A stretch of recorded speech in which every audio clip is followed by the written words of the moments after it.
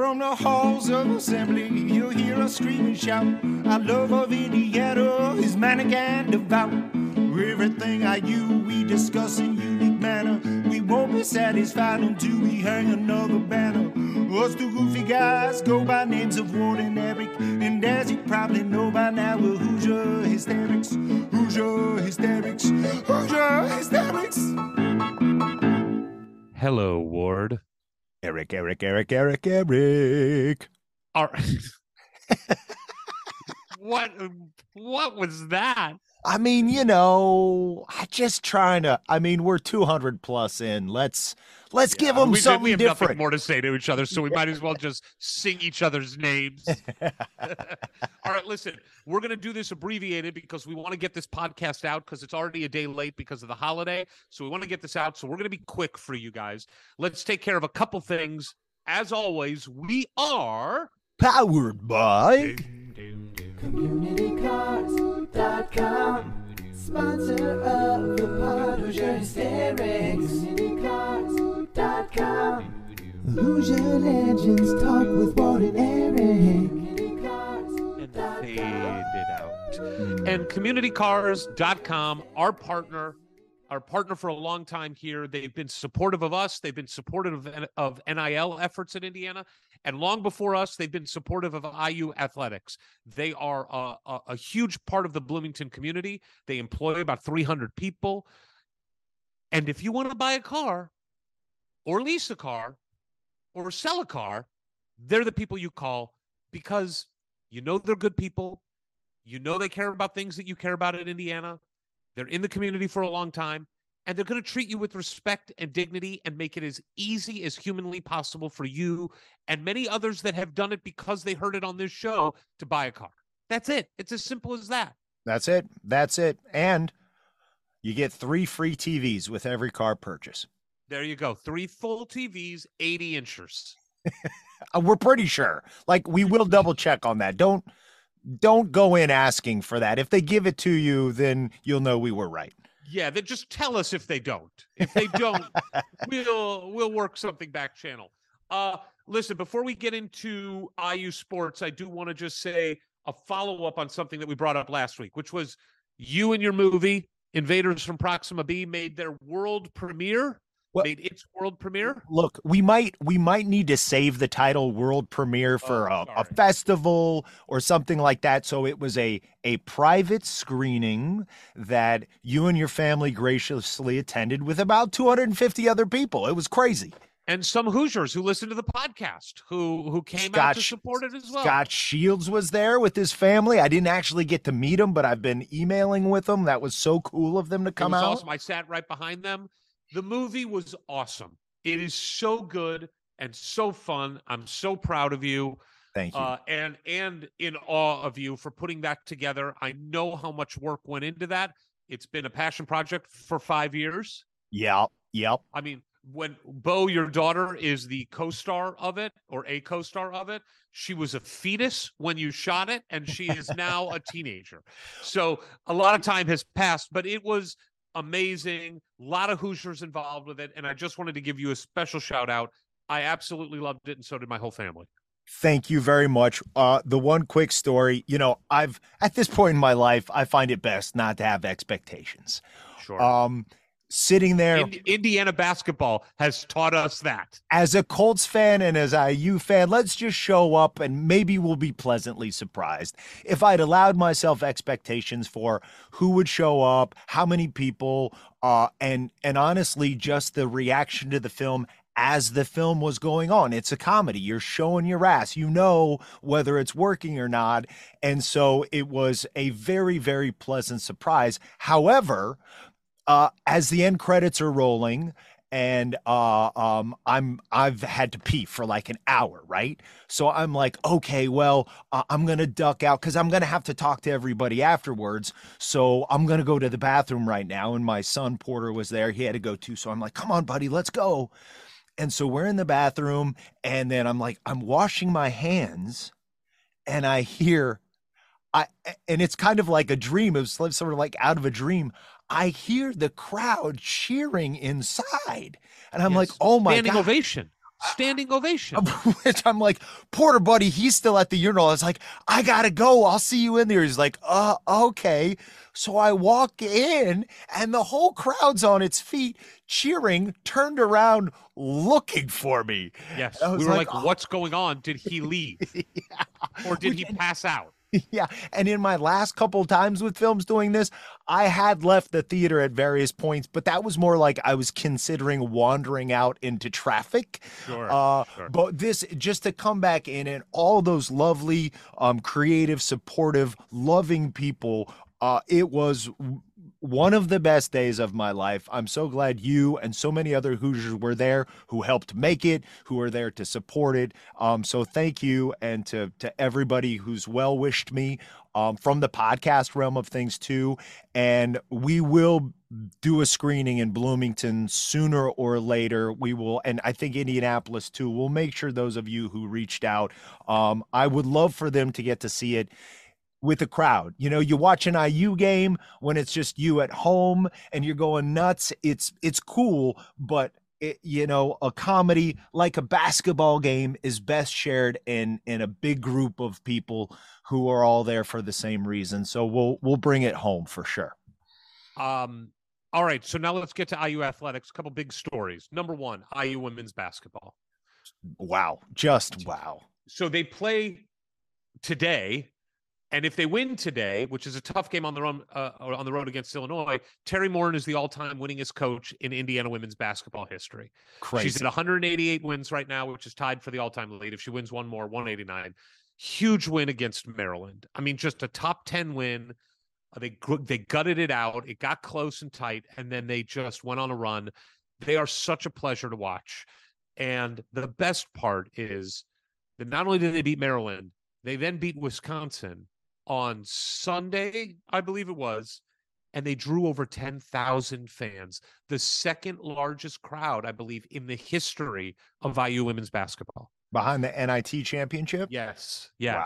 So you've got a team that's a top 5-10 team in the country. They've only lost one game. They're in competition to win the Big Ten championship. They are a legit Final Four national title contender. Go out and support them if you're anywhere near Assembly Hall and can get there for a game. Congrats to Terry, and hopefully on the next one we get to say congrats for being the all-time winningest coach, because she deserves it. She's earned it. This team is awesome. Yeah, and go out and support them, not just because they deserve it, but for your own pleasure. Watch a delightful brand of basketball that wins and wins and wins and makes it a pleasure to watch. Couldn't agree more. IU football. We got a quarterback.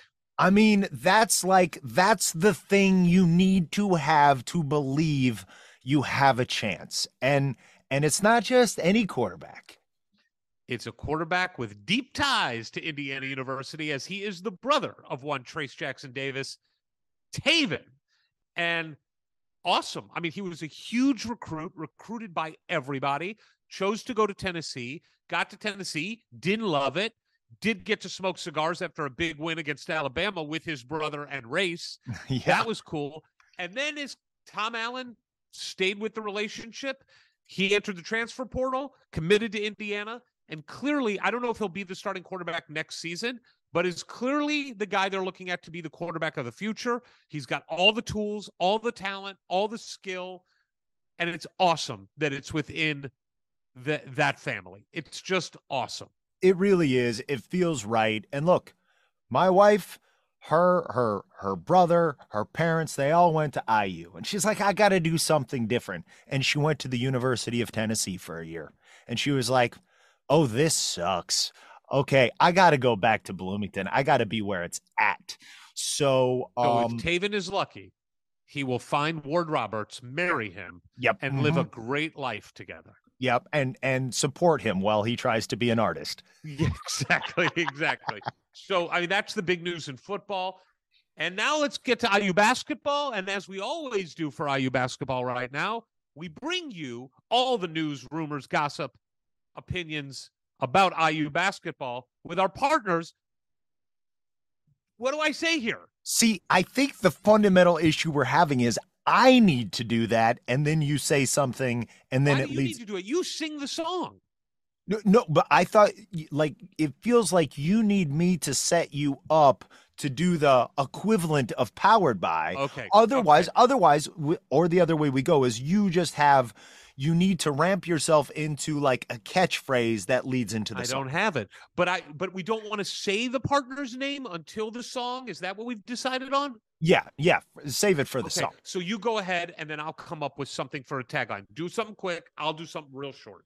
Well, and now it's time for a segment that we all love so much because we're talking about IU men's basketball, and that segment is Brought to you by IU Ventures presents a segment without pretense. Hoosier Hoopla just for you.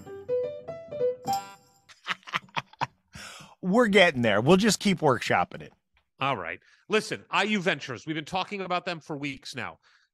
They are the Shark Tank of Indiana University. They are the only part of Indiana University that supports entrepreneurs and inventors by actually writing checks and funding their efforts. If you're an inventor, if you have a piece of intellectual property, if you're an entrepreneur and you've got a business idea, they are the place to go to see if you can actually get funding from them. And on the other side, if you want to invest and be an angel investor in these companies that are only developed or run by IU faculty, staff, alumni, students, IU Ventures is for you. Last week, we highlighted a company. I have another company, Ward, that I'd love to highlight real quick. Let's do it. A company called Confluence Pharmaceuticals. It's a neuroscience company. They're headquartered in Carmel, Indiana, and they develop therapies for something called Fragile X syndrome and autism spectrum disorder. So I looked up Fragile X syndrome. It's awful. I mean, it's a developmental disorder. It affects the brain, obviously. It holds back meeting stages in development, holds back personality things. It's awful. And this company is working on coming up with breakthrough treatments. And guess what? The treatments are all developed by the work from a former IU School of Medicine faculty member, Dr. Craig Erickson. He is considered a leader in the Fragile X syndrome industry. And what better than a company, IU Ventures, funding? They've put, by the way, $500,000 into this company.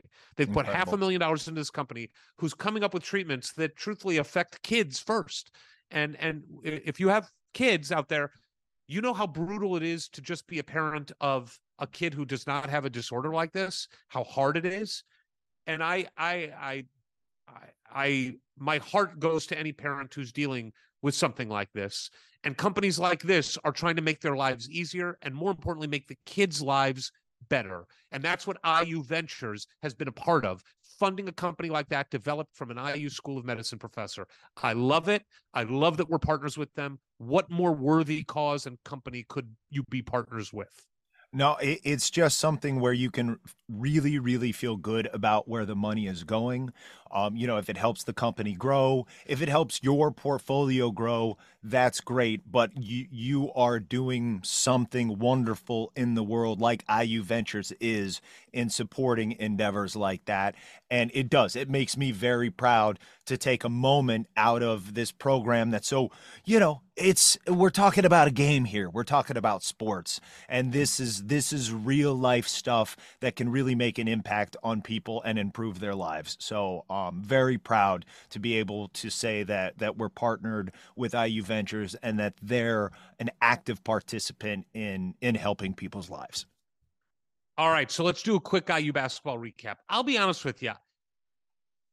I don't have a ton to say this week because in the last 7 days since we did our last podcast, we got boat raced by Penn State on the road in a game that made us look like we didn't belong in the Big Ten.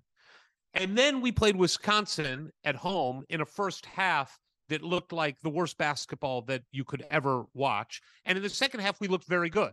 And we blew them out. They were missing their best player. We're missing a couple of players, but we beat them at home. The reason I don't have a lot to say is because I don't think the Wisconsin game taught us anything. And I'm just not sure yet. I don't feel great about where we are at all, but I don't think the Big Ten is good. I think that you have Purdue at the top, which kills me. And then I watched the Purdue-Michigan State game. I'm like, these teams aren't more talented than us. They're more organized than us, more disciplined. But I think we could rattle off 6, 7, 8 more wins in this league. And I think we could lose all of those also. I just don't know. And that bothers me, but I don't want to like heap on. Look, here's in terms of Arizona to Kansas, we had one good half against Iowa, to Northwestern, to Penn State, to the first half against Wisconsin, a team that had just lost 2 games and was missing their best player. Yeah, I enjoyed that second half. I enjoyed beating those bastard Badgers. That's great. But I'm with you. Like this is the last half of basketball we saw was exciting, was inspiring, but in my mind, it doesn't reshape the narrative in any significant way yet. There's just like not yet. We've had a big sample size, and look, after the Northwestern debacle last year and losing 5 games and thinking kind of all was lost on the season, stuff got turned around. And if Race can come back in a few weeks, if X could be a factor, if we can make it to the postseason, I'm certainly not writing the season off. But what we've seen over the last month plus still is heavily over on the side of disappointing, scary. And I love to be an optimist. It's kind of all I've had to hang on to as a IU and Colts fan for a long time. But I'm going to need to see a few games that are good to balance out with quite a few games we saw that were bad. And that starts tomorrow night, which is against Illinois at Illinois, a beatable team that seems to have found a little rhythm for themselves. I think they've won 4 in a row. But look, I look at the raw statistics for Indiana. I look at Bart Torvik, which I like more than Ken Pom. And I look at Bart Torvik's stats against top 100 teams. So this is everybody in the country, their stats against teams ranked in the top 100. We have the 74th ranked offense and the 128th ranked defense. We are 103rd in three-point percentage. We are 232nd in free throw percentage. Our three-point defense is 290th in the country against top 100. It's just they're not great numbers. They're not good numbers. They don't instill confidence, but the games aren't played on bartorvik.com. So beat Illinois tomorrow, win against Michigan State at home, and you've got to win all your home games now, it seems like. And then it's a different conversation next week. It is. Yeah. Go 0-2, and it's a different conversation next week. So that I just don't want to pile on and focus on the negative. I'm worried. I'm concerned. I'm happy how we played in the second half. But I also want to get people to this interview that we have today. I mean, my man, we just got done with this interview, and now we're doing the intro, as we'll do sometimes. So we can say, look, nobody's tuning in just to hear you and me yap at the top of the show. But look, this is special. What's about to happen here is special, and you don't want to miss it. If there are children in the car with you or somewhere within listening distance, maybe on this one you think twice about letting them listen in. Yeah, let's just put a fine point on it. There's a lot of cursing about to happen, okay? This guy's awesome. He is unfiltered. He speaks his mind, and he curses. Well, and I'm sure he talks how a lot of us talk when there's no camera on and microphone on.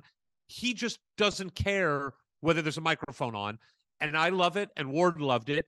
But if you don't like cursing, this is not the one for you. Well, and I will say it, like in a couple places, it goes beyond cursing in terms of what is being trash talking that is being described, which is, again, fantastic for guys like me and you. But consider this your warning if there's anybody a little bit younger that is in earshot. Younger or squeamish. Yeah. One of those two. So I love it. This was a nice follow-up to our Earl Calloway conversation. I should say Uncle Earl, and if you stick around, you'll understand why we're calling him Uncle Earl. But this was a perfect follow-up to that, and I'm so happy that this guy decided to talk to us. His time at IU was short, many sweet moments, some sour ones, and he walks through all of them with a just totally unrestricted, Unabashed. unabashed perspective on it. So enjoy. Here comes our guest. Here comes our guest. Ladies and gentlemen, boys and girls, we have a very special guest this week. One whose dunk was so thunderous, I believe you can still hear the echoes of the crowd cheering in Assembly Hall to this day. Eric, who do we have here? Hailing from Montgomery, Alabama, by way of Birmingham, Alabama, in his senior year in high school, where all he did was average 30 points, 13 rebounds, and 7 blocks a game. He reached the title game where he had 37 points and 19 rebounds. He was all-state first team. He was ranked 12th in the country by ESPN Recruiting Services. He took his talents to Auburn, where he spent 3 years at Auburn, led the SEC in field goal percentage his sophomore and junior years. He was all SEC second team. He's the 10th player in Auburn history to score 1,000 points and 500 rebounds. And then he made the best decision of his life. And he transferred to Indiana University, where he was a Big Ten All-Star in 2005. He scored 20 or more points 10 times, 4 games with 26 or more, 10 games with 10 or more rebounds. He was 7th in the Big Ten in points, 5th in rebounds that year, AP All-American honorable mention that year. And like you said, Ward, one of the, what we were talking about before, one of like the 2 greatest moments in Assembly Hall history, memorable moments that we will surely get into. After Indiana, he had a very successful international professional career where he played in places, ready for this, like Turkey, France, Italy, Israel, Russia, South Korea, Puerto Rico, Turkey, and Ukraine. I don't know if I missed 1 or 2 there, but I'm sure he'll fill us in later. This gentleman, I'm just going to be honest here. I was scared to do this interview. I was. Why? Because this dude scared me on the court. He scared me. He scared his opponents. He's a badass MFer. Please welcome Marco Killingsworth. What's up, fellas? What's up? That's a badass intro. I gotta give you that. You're a badass MFer. I mean, look, man, we tend to ask questions like to teammates, hey, if you were in an alley in a fight, who would you want in the fight with you from your teammates? And Ward and I, whenever we talk to one of your teammates, we're like, well, the answer is Marco, right? Like the answer is Marco. Although Earl said Lewis Monroe, just to tell you. That's what Earl said.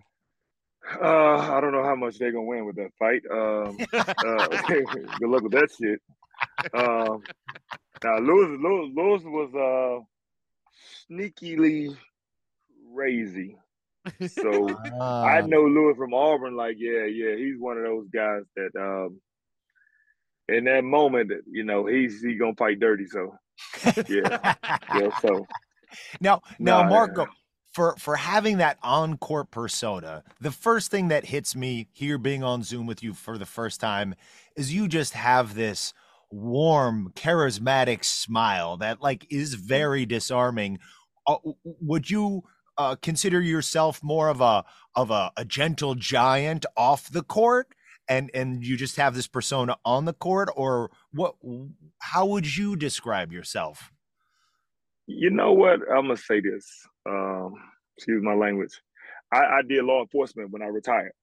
Oh, so okay. yeah. So into law enforcement now. So I learned one thing about those. I was working inside the jail and the prison that life is about respect. Wow. So I learned that right there, and I treat everybody with respect. But there's always a but to that. And I used to see guys wake up in a jail, and I was like, these MFs is mental health, like they're crazy. And I learned that in life, like people wake up on BS. So it's like I'm always smiling, you know what I'm saying? But I'm with whatever you want to do. Whatever you on, I'm on. So that I be chilling. So tell us, is that what you're doing right now? Are you in the Atlanta area and working in law enforcement? Give us an update on what you're doing. Man, I'm working at Newton County as a deputy sheriff out there, and I work up in the jail and stuff like that. But I started my own security company and doing stuff on the movie because they shoot all the movies here. Yeah. And I did a couple movies. White Man Can't Jump. They bringing another one out. Yeah. Oh, Yeah, nice. yeah. I can't wait to. I think it's 2024. Nice. Did they try to I'm a, get you to come in and be like on one of the teams? no.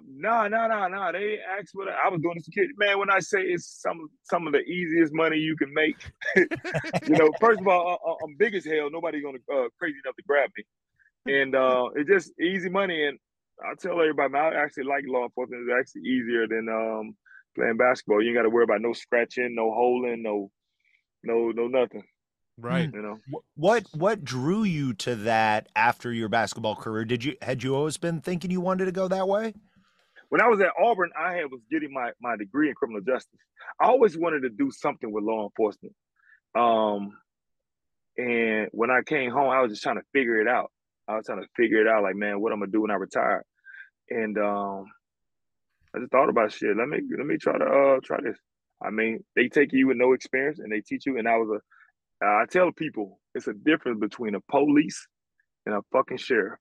Because sheriff, they put you in a prison and let you deal with people personality. Mm. Because criminals is criminals. They just coming back and forth. But you understand. Like if I was an officer and I pulled up to my house, how big I am, tattoos, Yeah. everything, I'm gonna think twice about because I'm on your ground. I'm gonna think twice about what am I doing. See, police they will hire an 18-year-old kid fresh out of high school, give him a gun. I'm Mm. gonna think twice as a sheriff, like, nah, that's a big son of a bitch. I don't know if I'm gonna mess with him. So I'm gonna wait to I'm back up. Wait to my back. I'm gonna go sit back in this car until I get like 10 guys with me, and then okay, let's go get him. See, Mm. police is just they hire an 18-year-old boy, give him a gun. That's why you see a lot of shoot. You rarely hear about sheriffs killing these people. Mm. Wow. You know what I'm saying? Did Think not about that realize for that. now on. Yeah, think Yeah. about it. Wow. Is working in prisons scarier or more intense than you thought it would be, or is it about what you thought it would be? I ain't gonna lie to y'all. Nobody fucks with me. Nobody just don't fuck with me. I'm I'm now I'm when I was playing I was 270, then I went overseas. And when I went overseas, I tell people I can tell the difference between the food we eat here in America and the food we eat over there. Like this is a lot of processed stuff like that. I ate the same thing, chicken wings, stuff like that. And I got down when I played at Indiana, I was 270. I got down to 230. And I played for like Wow. 10 years at 230. And I eat the same bullshit. I come back here. I come back here and I had to switch my diet when I got older. I had to switch my diet up. And I tell people, man, I eat very, very clean. I don't eat too much meat. I eat fish every freaking at least 6 days a week. And hell, I done put on 60 pounds of muscle. Wow. So I said, I know it's the difference with people here. I said, just go to Europe. You want to lose some weight, go to Europe and just eat the same way. I From the gotta Wow. potato ask, chips to McDonald's to all that shit. huh? How did that affect your game dropping 40 pounds? Everybody was small. Ah. That's the thing. That's the thing. Everybody's small. So you can come over there big all you want. I said, you're not going to be big like that. Not that long. You're Right. not going to be big like that. Oh, nah. It's different.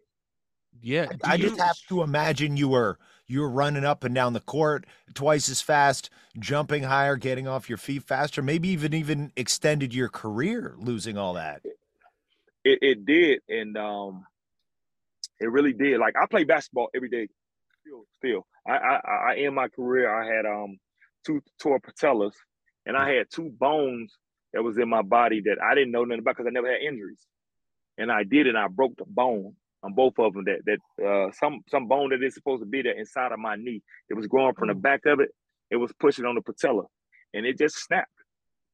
Ended my career, and maybe I did maybe like 5 years later. I was at home, and as a matter of fact, I had a job offer, and one of my guys like Marco, you still could play? I said, come on, I stay in shape year round. He was like, come an Australian play, and I was gonna play with Lamel Ball before he went to the Oh league. wow. Yeah. And I was like, shit, sure, no problem, I'll do it. That Sunday, I had a game, like a 35 up league game. Got in there, tore my in the other end. I was like, fuck, it just wasn't meant for it. Had an offer, yeah, to come play for $100,000 for 2 months. And I was like, I'm gonna take this. Yeah. And I'm gonna go and take this easy money. Into my career, they didn't need me. They didn't need a lot. They need 20 minutes from me. And then I tore that thing out. They called my boy Jermaine, like, man, I can't play. I gotta have surgery. He was like, yo, dumbass, you messed up. I was like, man, what you I'm gonna didn't do? try to break it. Right. Who wakes up and want to hurt themselves? So I got two questions for you. One, I'm going to start with, you said you still play. Do you like how, I just imagine that if you're playing like a pickup game and there's a new guy playing and you come walking on the court, I mean, you got to like how it makes the other guy looks, like how Ward was looking just now. Eyes wide, jaw on the ground, scared to death. You like that you can intimidate guys a little bit. Come on, look, you're smiling now. You know what? And I tell people this. My fault, you're a pussy. Second thing, I mean, seriously. Like I said, I respect everybody, but I know without a doubt, me going to Auburn and going to Indiana with the coaching staff and playing professional, learning stuff like that, I know you don't know much as I do. I done forgot more stuff than you learned. Not being arrogant about it, but I have. Like, I forgot about drops that when they teach us this, they don't even teach that no more. So when I play against these young kids, and I just literally, like, the game is so slowed down in my mind, so it's too easy, too easy. All right. The second part of it is you stopped. I believe you stopped around 2017 playing professionally. Is that right? 2017. I came back and got another job, and that's when I toured. Got it. I came home. I had toured January the 7th, had the surgery on the 17th. And the crazy thing, they said supposed to take a year and a half. I healed so freaking fast. And I took a job in August in Portugal. Oh, okay. And played a little half of the season. I knew my career was over, but I was like, you know what? It's easy to go get a little money. Yeah. And I still dominated out there, but it was like overseas basketball compared to the NBA. And I tell people, you better hope you get your money. Because it ain't nothing guaranteed. Everybody, I can go overseas. That's another hell you can't. This is not about basketball. Are you going to get your money? Understand the language. You know, when you get off that plane, they put you in a nice house, car, everything. Do you know where the grocery store is at? See, I say, like, it's little small stuff. Basketball is fucking basketball, you know. But just that, are you gonna get your money? You know, I used to tell kids, it's having a personality too. Like the crowds, like how Pat Beverly. I played against Pat Beverly. He was in St. Petersburg. He do all that antic crap. The fans love that stuff. Here, people don't really care about that stuff. They just want to see scoring. Like how Pat Beverly doing all to the crowd and everything. That's what keeps you a job. If you're not dominating. Yes, if you're not dominating. So yeah. If you're not dominating, you got to do that. So do you, you're a competitive guy. You played basketball your whole life, and obviously you're still playing. But do you miss that competitive thing of being on a professional team? And how have you replaced that in your life? Has there been an adjustment period for you? Man, I tell anybody, man, I'm seriously, you got to go see when you retire. Because I've been playing ball since I was 8 years old. And my first year, I had to go see a psychiatrist because I wake up on Sunday like, fuck, you got a game. It ain't no more games. Right. You know, your body is controlled to that. You know what I'm saying? Like, damn, you know, I'm still dieting, still eating a certain way. I still work out twice a day. You know what I'm saying? Still doing this. So it's like, man, you know, you better go see somebody. I tell any young kid, man, you know, life after basketball, you know, when you ain't, that popcorn ain't popping no more, you ain't get them lights, nobody screaming your damn name, you got to figure something out. You need to go see somebody to talk to them, you know. And you really do. It's such a unique thing for professional athletes who do start as children, and then you basically go half your life. This is you. This is your identity, and now you've got another half of your life to figure out who you are. Right. And I tell people, and it sounds bad, but I talk to athletes about it, the younger athletes. I was like, you're one injury away to be a normal cat. Mm-hmm. You're one injury away. I said, when I tore that knee, and I never forget this. I was in Israel, we were playing in a Fula. And playing in a Fula, and they was pressing it. I grabbed it, and I hit the guy. I was going to dunk it. As soon as my foot touched the free throw line, my leg just went out. And I lift weights. Anybody can tell you. Ask everybody. He works out every day like a crazy madman. I worked out that morning and everything. My knee stopped, and I fell over. And I seen it. You know when they say when you finna die, your life flash for you. I seen myself when I was a kid hooping AAU. I seen Indiana. I see all that stuff when I just seen it, and like all the flashes just came to my head. I knew it. I said, it's over with. I ain't gonna never be the same. I know I ain't gonna be the same. It's just not.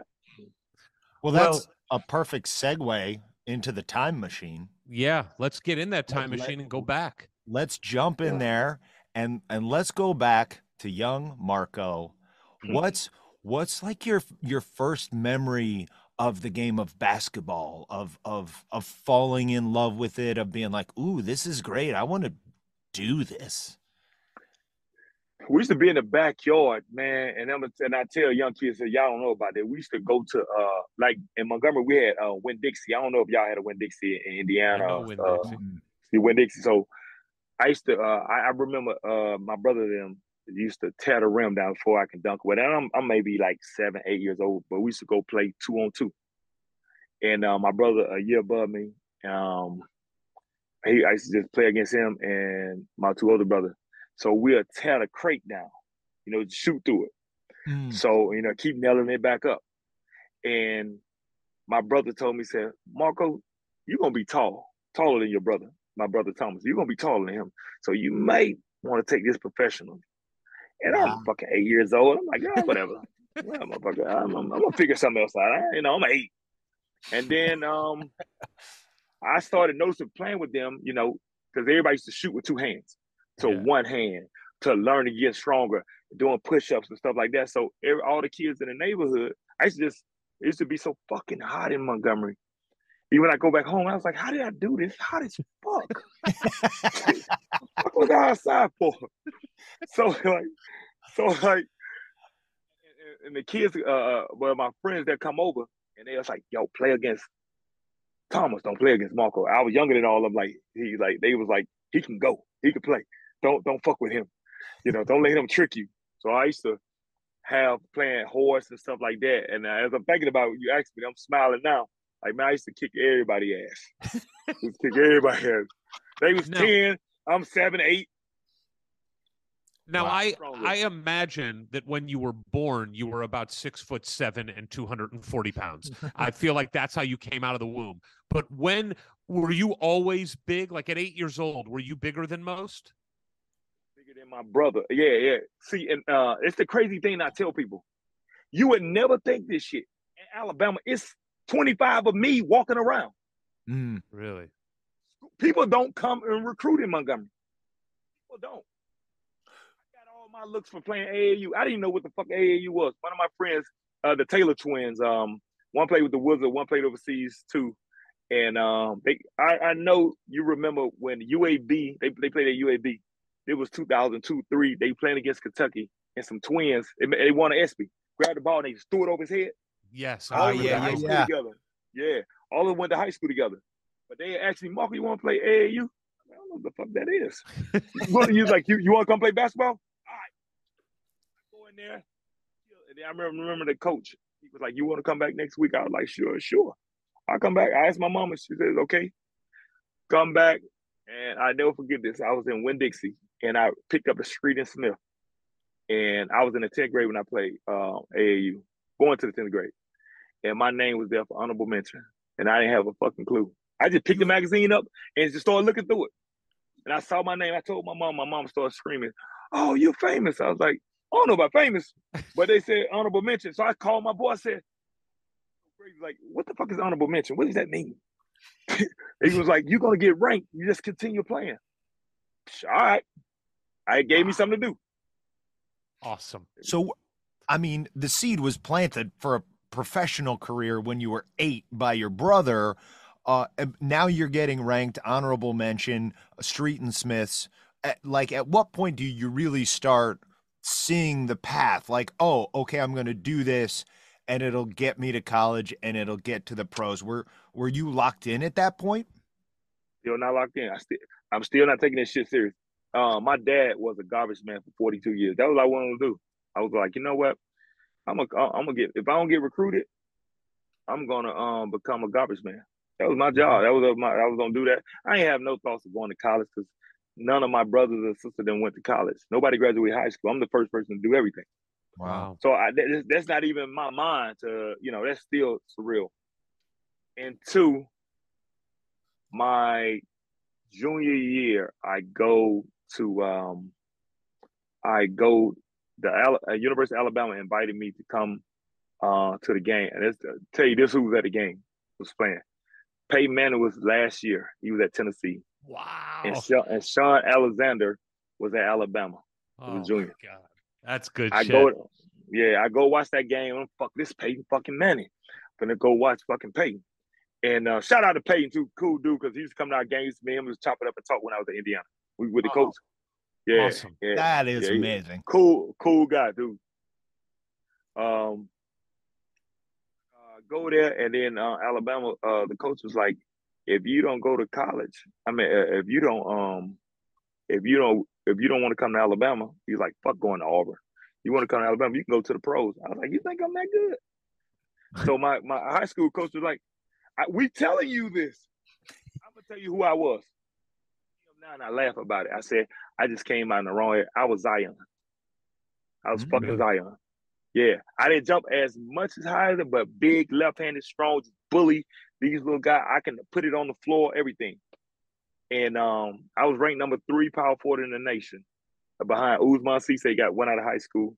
Yep. Kwame Brown. Mm-hmm. Everybody know Kwame. And then Yep. it was me. And then David Lee, that played with the Warriors, played at Florida. That was the 4. And then Shannon Pryor was the 5th power forward.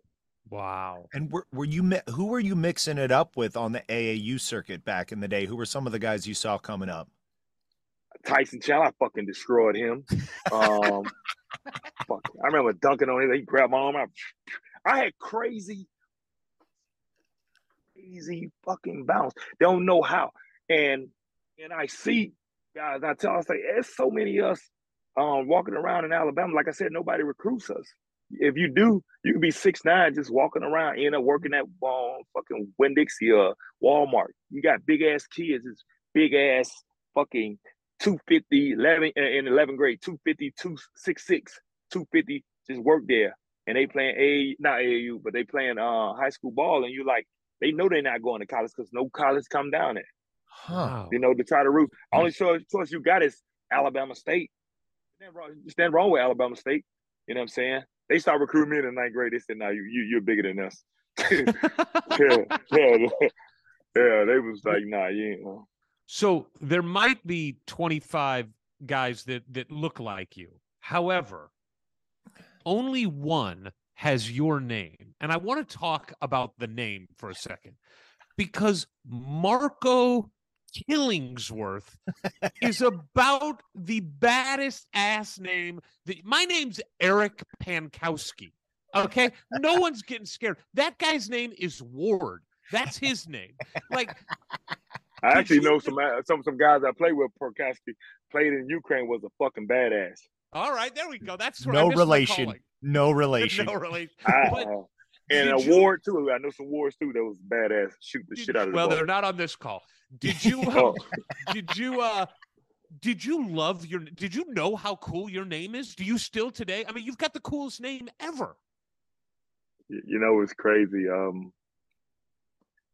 And I tell people that I said, I love my name, Kill. Everybody just call me Kill. And it's like, I fucking hate writing that long ass name. Fuck.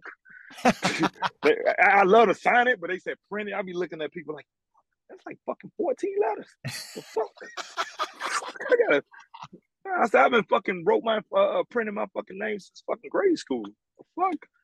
Okay. But yeah, go ahead. I say, and it's hard to put it on the fucking jersey, all the way on the jersey. Yeah, yeah. Sure. Overseas, they'll forget the th at the end and shit like that. It's crazy. Well, now I have not had cool stuff with my name like you have, but I've had a lot of Leave It to Beaver jokes with Ward Cleaver. So I have to imagine how often when you like get into the pool are people like Marco and then somebody else Polo. Is that something you have to shut down a lot that annoys you? Me and my son Marco Jr. He don't like it either. I never like Marco Polo. I hated that. I was like, fuck. Like Fuck. as soon as somebody drops that, you're like, you're out. We're Yeah, done. you're dead. You're dead to me. All right, but so you know what? yeah, You go know what's ahead. crazy? Only like now I get in the pool. Young kids don't have a fucking clue what Marco Polo is. Oh, Really? okay. Only the old. If I hear it, I hear it from an older person that know the game because kids don't play anymore. So All Marco right. Polo, they wouldn't know. Well, So I my mean, son said he hear older people say it. yeah, that's to me that joke has died out with like because it was the generation above me that watched Leave It to Beaver. So now I got barrage with that, Exactly. and now it's kind of done. So all Let's right. be honest. Marco Polo is the worst game ever, so I'm glad it's dying out. I mean, it's a shit game. All right, so now I want to ask you something somewhat serious. In looking at your life and career, I mean, I listed all the places you played professionally, which is Right. intense. How many you played at? You played at 2 different colleges, but you moved around a lot in high school as well. And I know Right. your family circumstances led you. You even, I think at one point I read that you were going to play for a new high school going into your senior year, and then the high school closed before you even got there, and you had to go somewhere else. How did just moving around, I think you played at 3 or 4 different high schools in high school. How did that just impact your life? Man, you know what? It's crazy how, and I was talking to my fiance about that, and I was telling her, it's crazy how God does stuff for you, and He already set you a path when you young, just to basically like show you a little bit of it, and then show you how later on. I said, and high school, I went to like 4 high schools. Ended up graduating in Central Park, and then I said I go to college and transfer school. And then when I started playing professional, I go with Orlando Magic and free agent with them, but then I end up going to Europe. And I never would sign a 2-year deal. I was like, fuck no. Because teams they know they got to pay you 2 years. They will give you, say you sign for $500,000. So 250 one year and 250 the next year. They will give you 200 of it the first year. Say, when you come back next year, we'll give you the rest. No, give me my fucking money now. So, Right. and I tell kids that, and I was like, "Nah, man, sign 1-year deal. And then after they give your money, sign back again. Now, don't play with me, because if I don't show up for practice or game, you will find me." But Right. just moving around, so it was nothing for me to adjust. I go places, I'll adjust, man. I don't.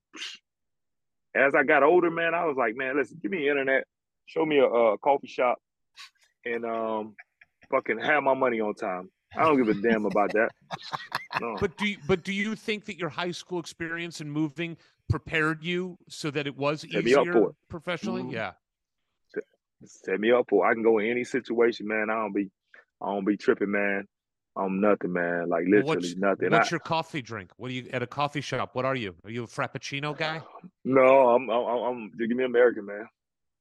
Just regular black coffee? Black coffee, brother. Yes. Every now and then. But with oat milk? You like oat milk? Just give me milk. I ain't into all that oak. This not. I burn so much, man. I probably burn at least, no bullshit, maybe like 4,000 or 5,000 calories a day, man. I burn. I eat what I want, and I just drink whatever I want, and I burn. I like it. Yeah. All right, so let's now get into recruiting for college. You're tearing it up on the high school scene, and virtually everybody in the Southeast is recruiting you, and some other schools, including Indiana, right? Which I did not realize until I did some research on you. I believe Mike Davis was at Indiana recruiting you. He was an assistant coach. Yep. So tell us about the recruitment overall and what that was like for you, and also because you're a straight shooter, I got some other questions I want to ask about recruiting. Yeah. But tell us about recruiting overall, and then how Indiana first introduced themselves to you. So they got the AAU Nationals down there. Bobby Knight was the coach then, and what's crazy, they was on my ass hard, and but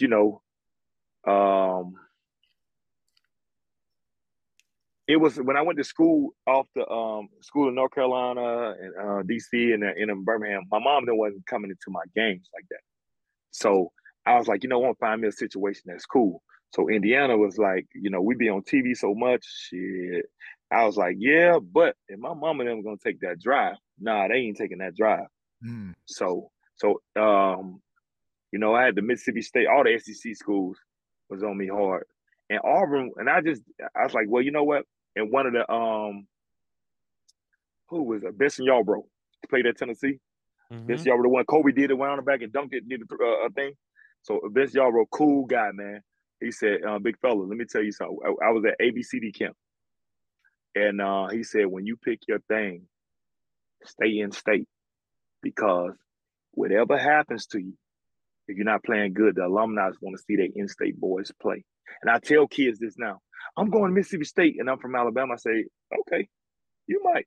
But if you 6'10" and that kid, home state guy, 6'10", who the hell you think they want to see on that floor? Because them boosters paying money, but for our jersey and all the stuff that they want to see their in-state boys, unless you just a bad son bitch. That they got to play you. But if you in between, your ass gonna be in between on that bench. Well, so and also, like, I think something, we talk about a lot at IU for in-state players in particular. It's like, look, who knows how the hoops career is going to go, how long it's going to last. But if you're an in-state kid who goes to the in-state school, when the ball stops bouncing, those alumni will want to take care of you. Yeah, I can come back up there right now and say I want a job, and I can get a fucking job. Indiana's just fucking cold to me, bro. I was like, fuck that shit. That shit is so fucking cold. No, I was like, my country ass was walking around. I was like, how y'all do this? I think you spent too much time around the Mediterranean because Alabama's too hot and Indiana's too cold. Yeah, it was the first year I sat out, right? Yep. When I sat out, and I never forget this, it was May 2nd. And I was going to a summer school class because we had to be on campus. And I literally walked in the door, and I was like, I'm going to walk across the street because I forgot the name of that apartment complex across the street from the bus station where you Varsity can get the Villas? transit. Maybe. Okay. And I was like, fuck, it's snowing. It's fucking May. Man, I'm like, fuck that. Nah, bro. I said, man, what the fuck did I sign up for? I signed up for some bullshit. But but my thing was like, just you got to make do, bro. All I was thinking there, I was like, they're gonna be on TV 29 times. And the SEC, Auburn. When I got there, they had Chris Porter there the year before. It was ranked number 1, so it was an easy. It's 30 minutes from Montgomery, and I was like, you know what? The stuff I did in the SEC, let me get on TV like on a national level, because you get the Jefferson Pilot bullshit games, and that when Florida had Udonis Haslam, Mike Miller, all them, and freaking Joe Johnson was at Arkansas. Who else was really good? Kentucky was Kentucky. Keith Bogut, Tayshaun Prince was my freshman year with his senior year. You got guys like that. So we was never the main target. They was going to see them. And they said, fuck it, we'll put Auburn on TV. So I was like, if I got an opportunity to be on ESPN U, ESPN2, or the main ESPN, and I can show people what I can do, it's over. I'm going to NBA. I just need the opportunity. And that was how Mike Davis sold it to me. He was like, bro, and he's from Fayetteville, Alabama. Yeah. And he was like, man, listen, you do what you do in the SEC, you do this shit here, and I'm gonna get you that fucking ball every time.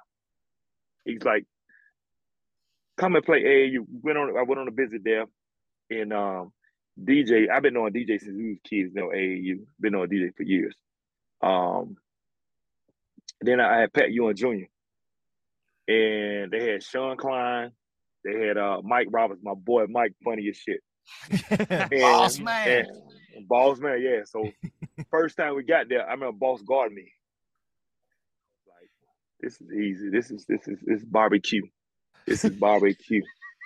And him and Sean. I always thought Sean. I remember playing against Sean AAU, and I knew Sean was fucking good. But the Sean Klein we said at Indiana, I was like, you like a fucking bum. That the AAU Sean was a dog.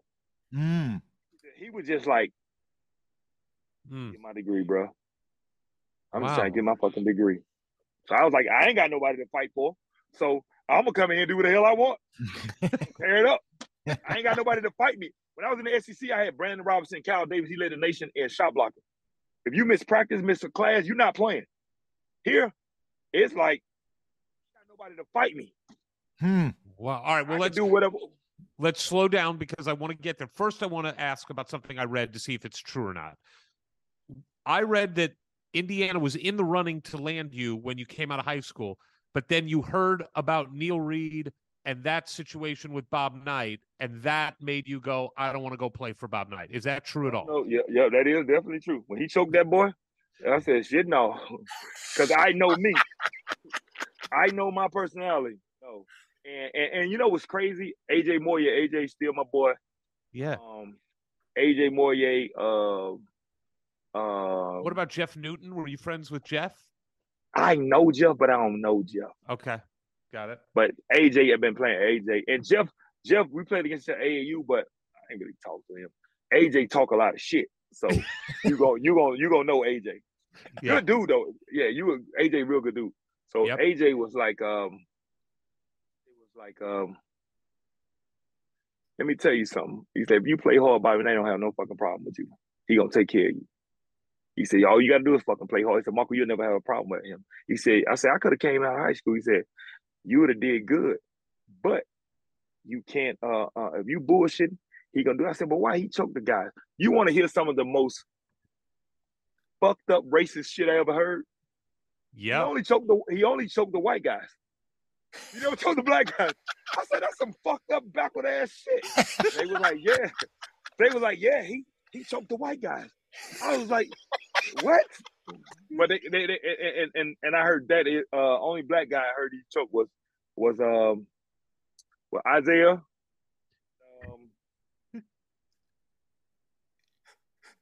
What the other? Not Cheney, not him. It was another AJ Guyton. Heard you choked him, and what his name is? They said because they played like a pussy. But that's what I heard. So Wait, all right. I want to go. I love it. So I want to take a step back to recruiting. You were, like you said, you were one of the highest ranked recruits, highest ranked power forwards, and you're living in SEC country, which we know back then and probably today, they didn't always play by the rules when it came to recruiting. So give us something good from the recruiting trail. Did you get offered anything really good that you passed up? Oh yeah. Money wise, yeah, they offer that.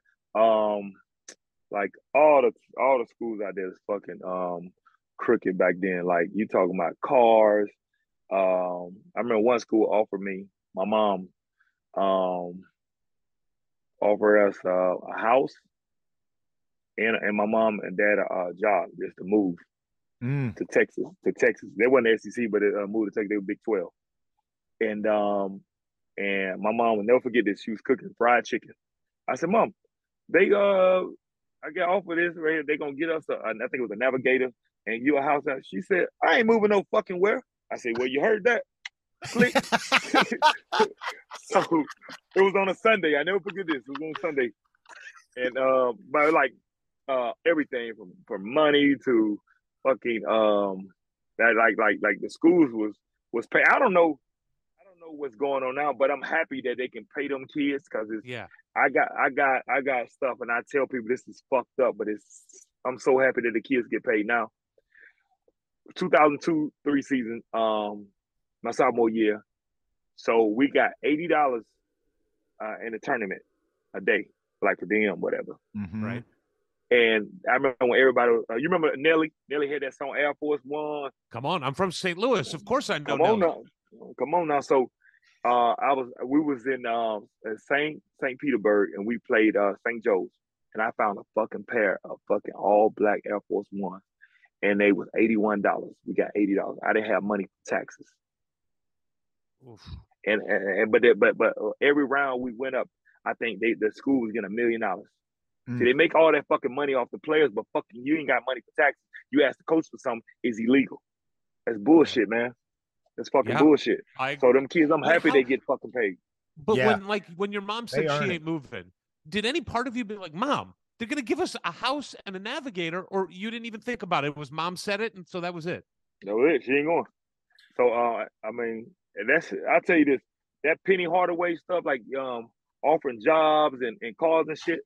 Yeah, it was like that. I always was like, when they started telling me I'm that good, I still wasn't believing the hype Mm. because I'm like everybody around here, good. Um, but just believing the hype, I was like, nah. I always enjoy. If I knew you got a name, I'm gonna tear your ass up. I just I remember when I left Indiana. So we coming out. So Tyrus Thomas, you remember Tyrus Thomas at LSU? Yeah. Mm-hmm. So my agent was like, let's get a workout between Tyrus Thomas. His agent said, fuck no. We're not doing that with Marco. Hell no. Because when you get Did in them NBA workouts, you got like Tyrus bigs and two guards, play 2-on-2. He's like, hell no. He said, you're gonna destroy his ass. I was like, man, if you got a name, I'm gonna tear your ass up. That's it. Point blank This, period. this is great. I want to drill down into it a little bit. Like, clearly, this is a motivating factor for you, is to like tear up somebody who's hyped up more than you.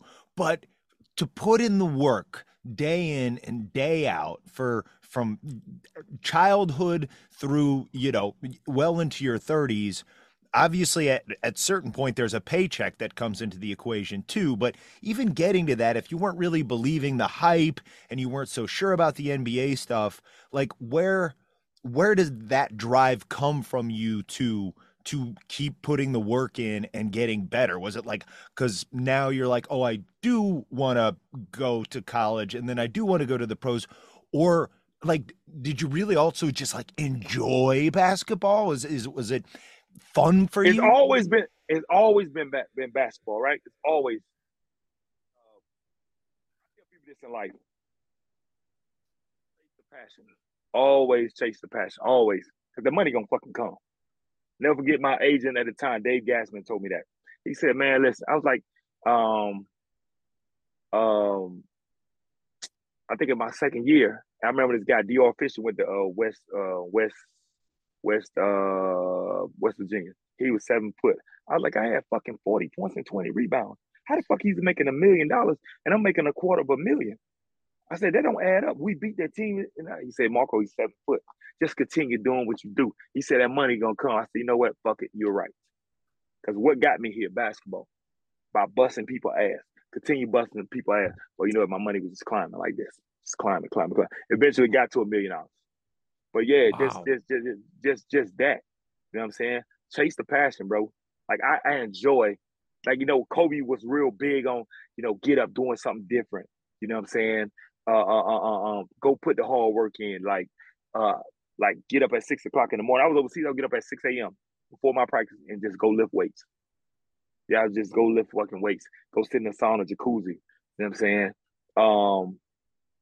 To go to practice and just I'm serious, like just destroy somebody. Like can I get 40 today? It got to a point that the shit is so easy. I tell you this, by the end of my career, I know every move you're gonna do on that block. I tell people I'm a specialist down there. I know every move you're gonna do. And then by the time I turn 34, these kids are 21, 22. And all of my guys that we grew up, they wasn't in shape. So they was getting cut. So I wasn't having fun playing basketball no more. So I was like, I'm gonna get my 20 points, write it down, my 10 rebounds, write it down. I used to tell those kids, hey man, pass the ball, man. Because you got the ball and your foot is up. Only thing you can do is spin baseline. When I cut you off, you're gonna spin back. Just get the ball and get it the fuck away. And they was like, "Damn, OG." I said, "Yeah, man, I know everything you're gonna do. Just get a fucking ball up." So I wasn't even having fun anymore. And I Mm. told my daughter, I said, when I knew my career was over, I was like, what I was on the phone with her, FaceTime, and I was like, "But daddy gotta go to work." When I started calling the job, it was over with. Interesting. All right, so let's go to you're at Auburn. Your coach after your junior year gets fired, right? At Yeah, Auburn. yeah. Were you, if your coach didn't get fired, I assume you would have stayed at Auburn. No, you would have stayed. I leave. Right. Okay, I so leave. your coach leaves. Now this is a different world of college basketball because if you do transfer, you only got 1 year left. You got to sit out a year, which is a big deal. Another year on the body, another year older. NBA looks at age, all that stuff. That was my biggest downfall. That age shit.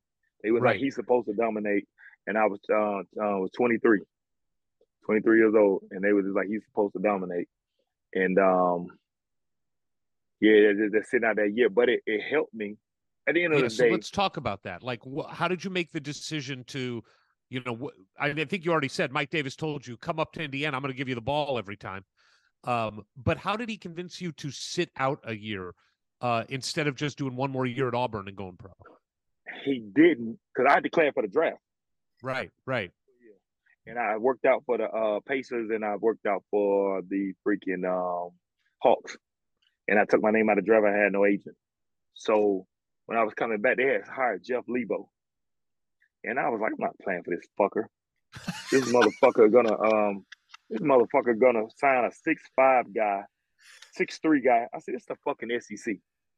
He's not fucking, because he was at Tennessee State, Tennessee, Texas, something. I don't fucking know. He's the one in bullshit small school. And he was trying to bring his recruit. He had a kid. He was deaf. I said, how am I gonna tell you switch? You don't fucking hear shit. I said, fuck no. I'm fucking out of here. I was like, no, Okay. no, I mean, you know what I'm saying? I'm being real. Like, No, I I mean, get it. I get it. yeah, yeah, It's this your basketball. life. It's not, It's your life. yeah. Like, you've got one more year. It's got to be the best year you can have. So when he said, Marco, listen, I know school pay you. I ain't got no money for that. Mm. He said, but I tell you, you'll never go hungry. He said, anything you need, you'll never go hungry. I promise I'll get you that ball. I make you a fucking promise.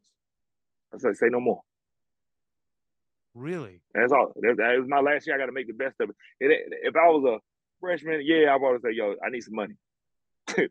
but but it was like, this is my last year. Fuck all that. You know what I'm saying? I'm never going to go without. And I never did. Now, Never went without. I have to imagine a big, I'm sure you had other options, but what Yeah. was it about Mike Davis that I assume you knew you could trust Mike Davis with what he said. He's from Alabama. And my boy, my coach at the time, Tracy Dildy, him and Mike was like this. And he was like, Marco, why don't you come up there? It's Indiana, bro. They was already selling me for it. So tell you a quick story. Roy Williams recruited me when he was at Kansas. So Wayne Simeon was the power forward. He signed. Okay, my choice was, I ain't gonna lie. I wanted to go to Florida, but I wanted my mom and them to watch. So David Lee signed there and Wayne Simeon. I remember I called back down there and talked to Billy Donovan. He said, Marco, I would love to have you, but he beat you to the job. David Lee did. I said, fuck. So I called Roy Williams. He said, Wayne Simeon just fucking. I said, fuck. So I had to go to Auburn. Fuck it. That was my goal. I'm going on fucking to Auburn. So we go. You remember they had Sean May. The year I sat out, I could have gave my right leg for that fucking game. Fuck the Duke game. I'm talking about that game. Because they had Jawad Williams, my boy. Jawad, they had fucking Marvin Williams. They had crazy ass Rashad McCants. Fuck yeah. They had them. They had fat ass Raymond Felton. Yeah, he's fat as shit now. That's crazy how big he is. He looked fucking pregnant. That motherfucker stomach like this, crazy. But yeah, like he let himself all the way go. Man, I won this game. So when they beat us, and I hugged him, he said, why the fuck you came here? You should have brought your ass to Indiana. I mean, came to fucking North Carolina. And I hugged him. I said, Coach, Sean here. Who would ever think Sean May gonna have the year he had? Right. Because I thought about it when I sat out. So the year I played, I would have split minutes with him because I was gonna bust his ass. His ass was dead. He was dead to me. And I remember him coming back to Bloomington and play pickup because he's from there. Yeah. And the year I sat out, and I wasn't gonna play pickup that day. My brother called me. My brother's in school with me, and he was like, "Man, you better get your ass Sean May here." I said, "I'm on my way." I was like, "I'm about to fry his ass," and I gave his ass everything he needed, everything he wanted, everything he needed. But yeah, All right, man. so with Mike, he's from Alabama, so you feel like he's one of your people, right? Like you know this guy, you know where he comes from. And then he gets you to commit to Indiana. You got to sit out a year. Had you visited Indiana before you committed? Never visited. And there was the thing about it. So my coach got caught up in a whole bunch of fellas about giving the players money. So what sold me is you may not have to sit out. So they petitioned that shit to the NCAA, and it's in Indianapolis. I don't know if it's still there, but Yeah. So he was like, you may not sit out. I was like, all right, cool. So I was like, boom. So I will know something by the first day. I moved on campus. I'm like, what they saying? I'm gonna be able to play this year? He said, nah, they not. I said, fuck. And I was like, man, you know what? Fuck it. Went out to a couple clubs and stuff. I was like, man, fucking sit out. And excuse me. The great part about sitting out is no pressure. Now I'm 21. I go to clubs. All I got to do is go to class and bust their ass at practice. That's it. I ain't got nothing else to do. There's nothing to do.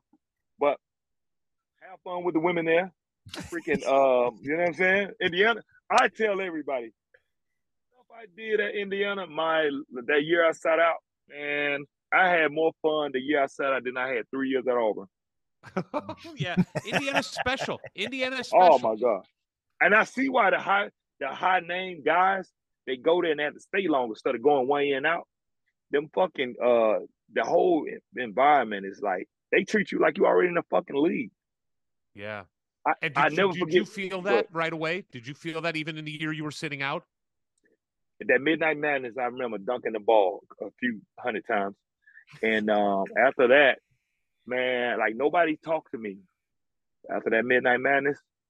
And they was like, he's the next person coming through. I didn't have no problem with nothing. Well, let's talk about I'm assuming that's the first time you were in Assembly Hall with the crowd. Like, do you remember what it was like just to look up in that cathedral? Like, had you ever been in an environment like that before? Kentucky.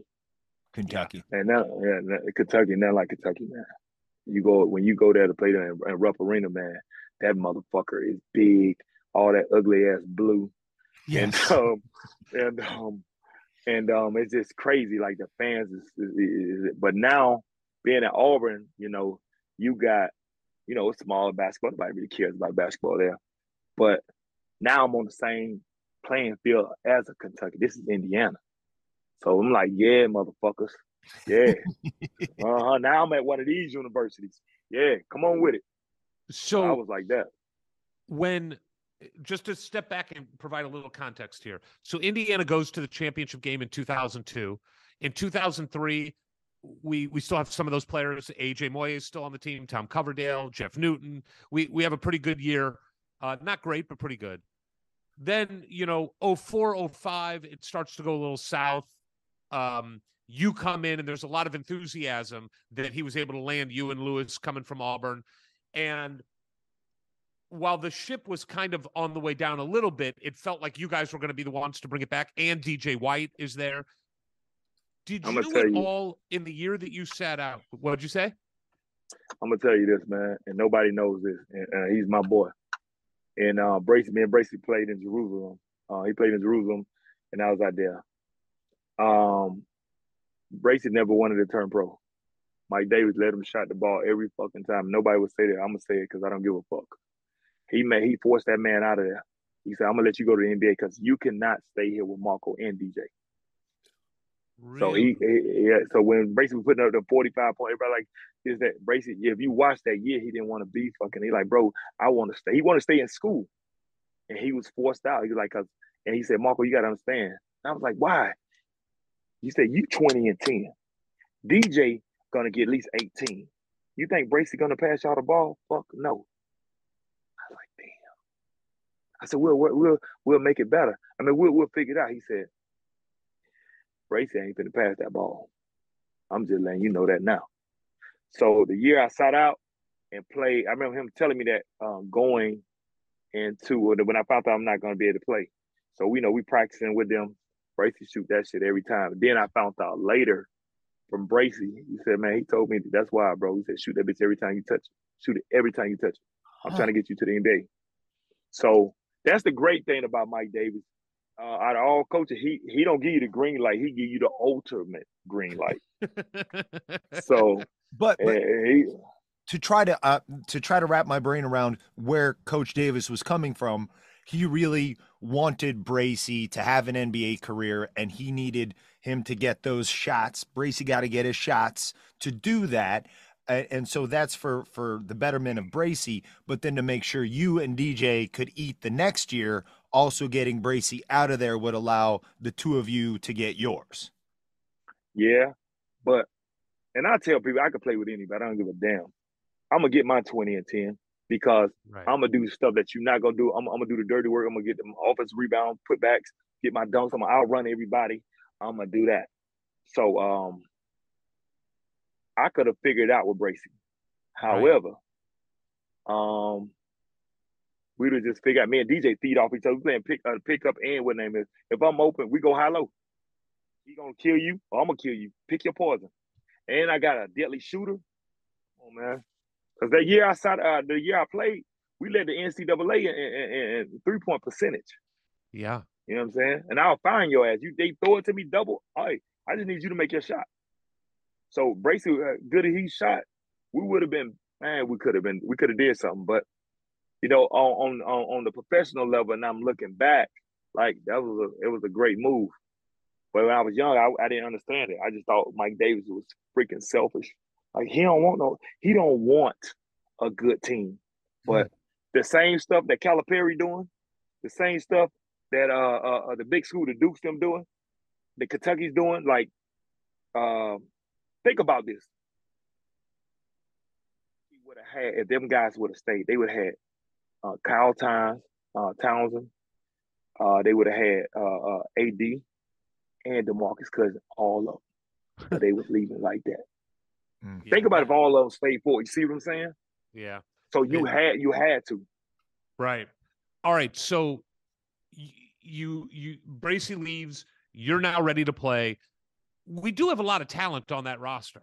I mean, you and DJ and Rod and Earl and Robert Vaden, who was a bad man and could really ball.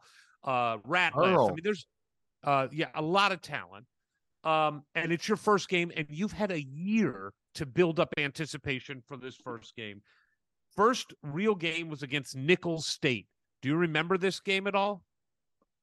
I thought it was against the first game was against some part of Indiana. You played 2 exhibition games, and then you played Nicholls State, and you went off for 28 and 13 in your first game in Indiana. Oh, I don't remember. I remember I said, when I get this fucking ball, I remember DJ jumped. I said, I'm going to try to break this fucking rim. and then soon as you get, I tuck off. I just tuck the fuck off and dunk that shit. Now, I remember the big man. Yeah. No, go ahead. You remember the big man? The big man, he was talking. He said, man, you fucking strong as shit. Man, what you be doing? I said, motherfucker, I don't know. Genetics. Fuck.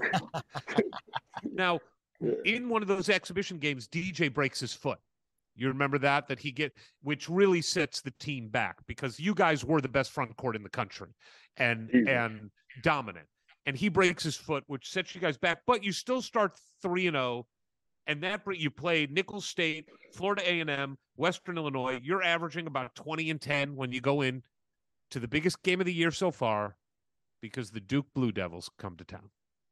Now, Right. I don't want to focus on the fact that we ended up losing the game because the game should have ended with about 7 minutes and 58 seconds left in the second half. That's when it should have ended.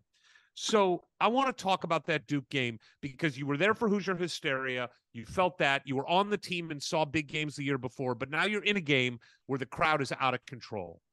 What was that environment like for you? And we're not at the moment yet, but what do you remember about that environment walking into that game? I'm gonna tell you the background story on this.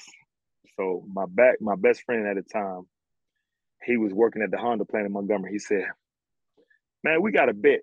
Uh, Sheldon, we're gonna bust your ass." I said, "You got me fucked up." I said, "This was finna happen. I ain't saying we gonna beat them, but you check my stat versus that stat." He said, "I got my money on you. Don't let me down." I said, "Check those stats afterwards." I told his ass, I said, "I ain't no telling are we gonna beat them, but check that game." So I remember Tim. Tim said, "Who want the flu shot?" And I was like, "I ain't never had that shit. Fuck it, I'll take it." And we was playing, I think it was on a Wednesday or Tuesday, Wednesday, some shit like that. And I took it 3 days before. Now I got the fucking flu. What? I'm fucking tired as fuck. If you watch that shit, I'm like this. You go back and watch, I'm like, Yeah. if you ain't never had the flu, I tell the motherfucker, don't get that shot. Because they give it to you. And I'm playing, and I'm playing the whole game. And I'm fucking tired. And I go back and like watch Michael Jordan, and I be like this. I feel him having it with that flu game. I feel him. Yeah. Like your win is like, yeah, crazy. Well, All right, so I mean, let's talk about the game a little bit. We go down in that game 16-2. They go up 16-2. You guys battle back. And then in the second half, we are down 1, 58-57. We're on a 9-0 run. The crowd's going crazy. Down 1. We're on defense. Ron Paulus gets a wide open 3. Comes off the front of the rim. And I'm going to just let you take it from there after what happens when the ball comes off the front of the rim. I grabbed that thing and I was like, I remember seeing Baton to my left. And I was like, boom. Oh shit, I can get me a dunk in this game. So I'm running down like this. Boom, boom, boom, boom, boom. And Baton, playing pickup with Baton, knowing Baton. Baton is man, Baton a badass. I ain't gonna lie. He's one of the most talented players I've played with in my life. So Baton come down, boom, boom, boom, he gave it to me. And when he gave it to me, I didn't even dribble. I said, damn, you better not fucking travel. So I grabbed it and I just tuck off. And I didn't know I was that fucking far back. And then the guy tried to scale in front of me and he slid like that. I was like, I'm finna dunk the shit out of this motherfucker. Boom. And I dunked it. I was like this because I took off so far and I'm like this, laying down. I was like, oh. I turned back around. I did the crowd like this. Now that shit crazy. I said, now we on even plane. Now, the beginning of the game, right? Duke come in with they fucking suits on, with they fucking nose in the air like they something. I was like, fuck y'all. yeah, So, yeah. so the beginning, they start off that 16-0 run. I turned, I said, this is fucking Duke. They're a fucking machine. What the fuck? So I'm like, oh shit, it was 16. So I remember shooting a baby hook. Man, this shit kind of easy. Nah, that's a fake. That's a fake. That's a fake. They go back down. They miss. They come back down to me again, and I score. I say, he's weak as shit. Bring me that motherfucker for the rest of the night. I remember facing up, hitting a 15-footer. He turned and looked at Mike Krzyzewski like this. Boom. I think halftime going with 18. And then second half, I don't remember what I end with. I really don't remember what I end with. 34? Let me 34. tell you, you ended with 34, 10 rebounds. You went 15 of 20 from the field. You want to know the pissed off thing that I was mad about? All those fucking free throws. I would have had 50 points. All those fucking free throws. I had to miss at least 11 or 12. And I tell people, the year I saw, that's the only thing fucking me. Because you used to shooting free throws in game. I shot like 70%, 73, 74, 78% at Auburn. That year you sit out because you're only practicing defense. You're not practicing offense. So you're not shooting free throws. I tell people that shit. That shit is that's my only downfall that year was my free throws. If I would have shot, I think I probably shot maybe 62%. If I would have fucking made 70, 80%, oh, I would have averaged a crazy amount. Yeah. So let's wait, go hold back on. to the moment. Let's go back to the dunk. Let's go back to the dunk because this is, look, IU fans have been somewhat hard up for great memories over the last 22, 23 years. This is one of those great moments, and the dunk goes down, you throw it down, you take off from about the 3-point line to do it. This puts you guys in the lead.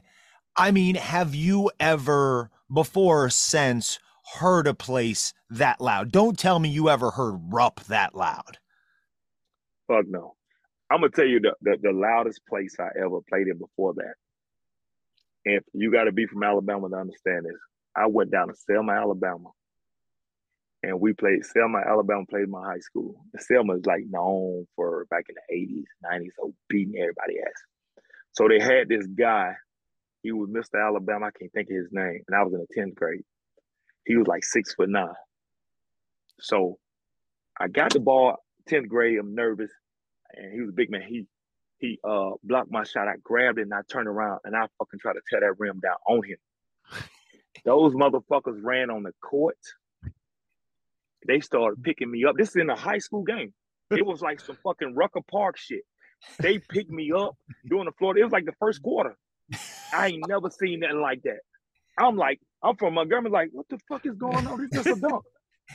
And they went crazy. They were like, you know who you dunked on? I was like, no. Just some tall guy. And they was like, man, he missed Alabama. And I don't know what school the guy ended up going to. I ain't never seen him no more in my life. And we just played him in a tournament. But that atmosphere, and I ain't never seen them before that like that. And then that damn Duke game. I'll never forget this. When I went back down the court to the dunk, I think they call a timeout. Mm-hmm. Yeah. So Robert Baden said to me, and I'm this close to him, he was like, timeout. I was like, what? He said, timeout, motherfucker. I said, okay. I go to the bench and get some water. Man, it was so fucking, I've never seen nothing like that.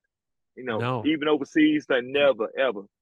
And I'm happy that I was able to just for my career, like, just to be a part of that. Like, man, what's the loudest place? I said Indiana versus Duke. Ain't nothing like it. And I used to go overseas to like when the soccer game what's his name is damn, I seen Rondinho and David Beckham play in Milan. I think my first or second year out of school, and I went to one of the games, and there was loud. They said, "You ever seen something louder?" I said, "Yeah, Duke versus versus us." Yeah, this is a soccer game, but you know how loud that game was. I keep telling people, I said, "Man, I was in his space like this and didn't hear nothing." That's how loud that thing is. Well, by the way, I had no idea about the flu. It did seem like for us, after that and the timeout, it was like impossible to match that energy the rest of the game. It felt like you looked tired at that moment. I was worried. I remember watching it going, is he going to get to the rim? Like, it just didn't seem, you took off from so far away. I love that you were worried about traveling. But did you find that the rest of the game you just didn't have enough gas in the tank because of the flu and just that adrenaline? I'm gonna tell you this, and teams started doing it. It took me late on in my career to get in better shape.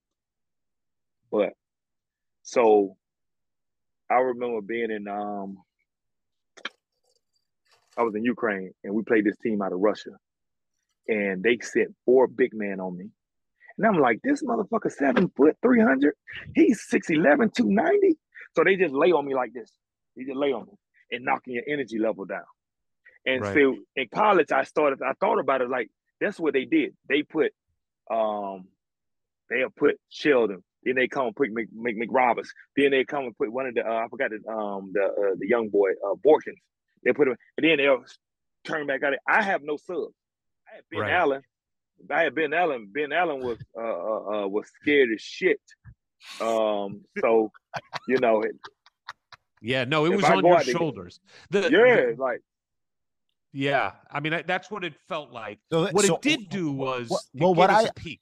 what I take from this is that the reason we lost that game, it was Tim Garl's fault. That's who I'm putting it on.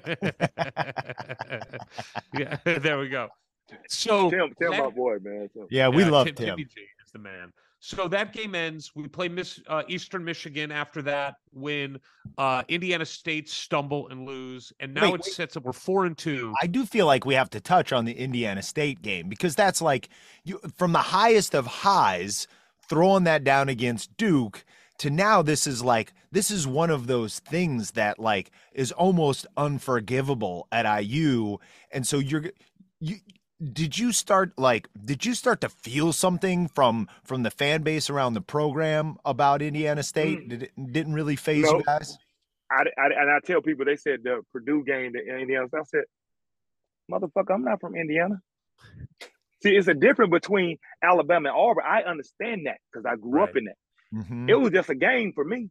You don't feel pressure? No, motherfucker, I'm not from here. It's a game. If we win, we win. We lose, we lose. I knew DJ wasn't there. I ain't got no brace. I ain't had DJ. I had Strickland them. I had Rod Wilmer there, but they streaky.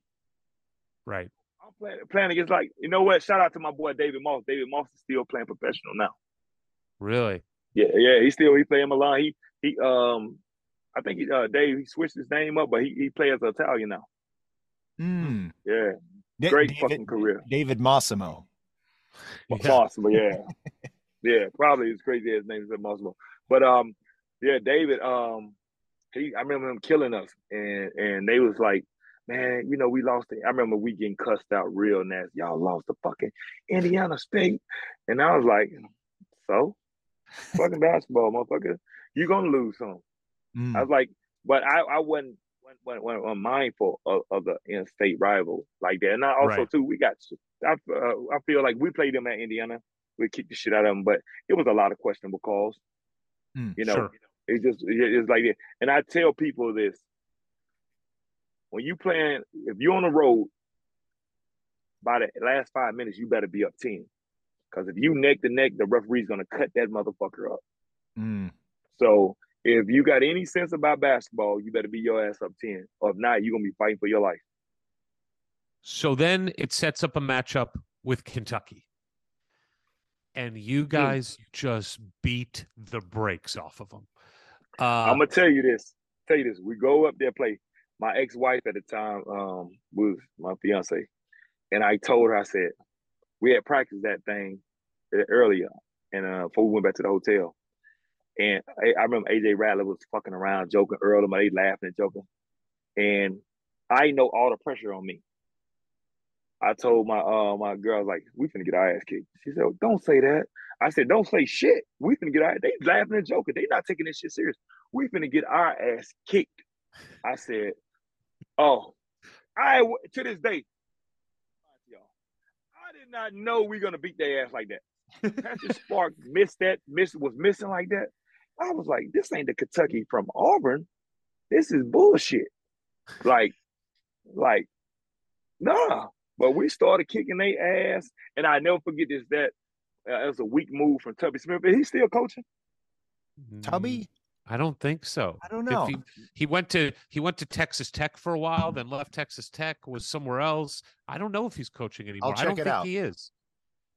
That son of a bitch. So we at Auburn, when they kicked our ass, he would shake our hand, like, good job. Like, basically, like, we're gonna kick your ass anyway, good job. So when we beat their ass, he didn't want to shake my hand. I said, no, motherfucker, you shaking my hand, because when you kick my ass at Auburn like a man, I shook yours. Yes. And he was like this. I was like, fuck you. And man, if you go back and look at it, we got into it. It was in the newspaper. Man, fuck him. And I told people, like, you kick my ass at Auburn as a man, I respect you. I shook your hand. Shake my hand. I love that. You went for 23 and 11, 4 assists in that game. And then it sets up a nice streak for you guys. DJ actually comes back from the foot injury, and we get to see what this team is with you and DJ, which is a team that doesn't lose. You beat Charlotte. You beat Butler. By the way, 27-6 for you against Butler. You beat Ball State. And then the Big Ten. 27-6. You had For real? 27-6 against Butler. That was in Indianapolis, right? Yes. Oh yeah, I remember that. I don't remember how many I had. I remember, yeah, but I remember playing there. I don't remember none of these stats, man. I swear. Well, Hey, wait, hey, just yeah, to put a cap on the Tubby yeah, situation, I think you'll be happy to know that he retired after the 21-22 season after going 11-14 at High Point in the Big South yeah. Conference. That's where There you he go. ended up. Yeah. So Wow. then the Big Ten starts. DJ's back, and you guys start against Michigan and Ohio State, and you win both of them. And the Big Ten does not phase Marco Killingsworth one bit. Michigan 15-6, Ohio State 26-5 wins. And by the way, again, DJ's playing in these, so there's you're splitting rebounds. But you're still getting yours. You're now 10-2 and 2-0 I'm gonna in say the this. conference. I'm Yeah. gonna cut you off. I forgot his guy name, white guy. They ended up playing against him overseas. He had 15 fucking rebounds, 16 rebounds up against Michigan. And I was like, and I think he was off the bench. I don't know his name. And I gave him process. Well, you kicked our ass on the rebounds. He was like, I do it a fucking again. I said, say what? I said, you on my to-do list now. and I can't think of his name. And I'm gonna get I it remember, for you. I'm gonna get it for and you. Hold on. Mike Davis cussed our ass out. He said, you let this fucking scrub fucking I think 16, 17, 18, maybe 19 rebounds on us. He said, this is his best fucking game. Now I was like, you fucking won. Shut up. Oh my God, he had 21 rebounds. Rebounds, yep. He had 8 points, 21 rebounds. His name was Graham Brown. Fucking Graham Brown. Graham Brown, yep. Hey, shout out to Graham, man. He kicked our asses on that glass, but I told him, I said, you on my to-do list. You on my fuck. But before we went to that tournament, I don't know if we're gonna hit on that. We need this game to go to. It was us against Michigan. Oh yeah, we're not there yet. Let's wait on that. All right, That'll be a okay, good way to end. Well, we do have, like, you lose to Michigan State in East Lansing, but then you got back-to-back at home against Illinois, who's number 7, and they're a rival too. But then right after that is Purdue, our ultimate rival, also in Bloomington. And I guess, Purdue was not particularly great that year. They certainly weren't as good as Illinois, but this is like the heart of the Big Ten schedule. You're a Hoosier now. You've been there for, this is your second season, first one playing. I mean, are you buying into the Purdue hate? Like, I know you didn't grow up with it, but you still couldn't connect to that. No. Did you get it? Like, did you at least, like, the crowd give you something to feed off of? No. I was trying to get 20. I was trying to get 20 and 10. That's why I ain't gonna lie. Because I knew there was shit. I forgot the guy. Because I went to the Big Ten tour. And it's a big white guy. I can't think of his name. I used to call his ass a model. And he was like power forward or center or whatever. He was a real nice guy. And he was there, and me and him talked during the game. I don't remember what I had that game. I do. I remember you had 18-10. Oh, you want to hear something crazy? I had not hyperstand, but I had sprung my MCL. I didn't practice all week. Before the Purdue game? Week. Because we played Illinois, and that guy fell on my knee. That Pruitt, he fell on my fucking knee, and my shit swelled, and I finished the game. And I remember having a crazy second half against Illinois. Yeah, you went for 23-12 in that game. Yeah, and I remember having 2 at halftime. He woke me up. He said, I'm overrated. I said, watch this motherfucker. I remember scoring everything on his ass. Well, you did. I mean, just real quick, in those 3 games, Michigan State 27-4, Illinois 23-12, Purdue 18-10. We're now 12-3, 4-1 in the Big Ten. And then things do again. Now DJ has broken his foot again, so DJ goes out, and then things get rough here. And while we start to lose games, you're still being productive in every game. Although I will say, the only times you weren't as productive as I know you would want to be is when you were in foul trouble. I mean, that's really what it is. You could draw a straight line to foul trouble and you not having as good of a game as you would normally have. I'm gonna tell you this, and shout out. I mean, not gonna shout out, but it actually fucked me.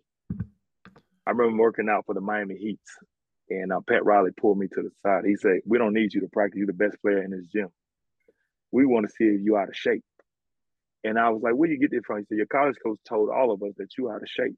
I was like, "Man, I play 29 minutes a game." I was like, "If I ain't in foul trouble, he's gonna play me the whole game."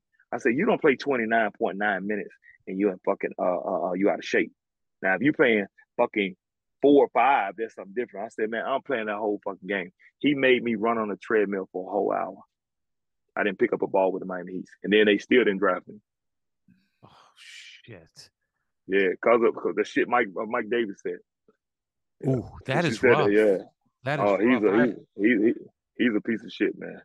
Oh, so you do not see eye to eye with Mike Davis. I can't. Now my career over. I wish his ass the best. I ain't got nothing against the dude. But when I played, I used to be like towards when I learned the business side about but I used to say like I ain't in the NBA because of all the stuff I heard he did, to telling NBA people. I don't know if he did or he didn't. I had a great career, a great Yes, freaking career. I I don't I've been in see 70 countries, man. Huh? when Yeah, man. when It's you amazing. talk about what how he was trying to work it for Bracy and stuff. I I don't imagine like what was there for even him to gain personally by tearing you down to Pat Riley or anybody else in the NBA. Like, where's he coming from on something like that? And that's what I tell people. He'll let you do whatever you wanted. But think about it.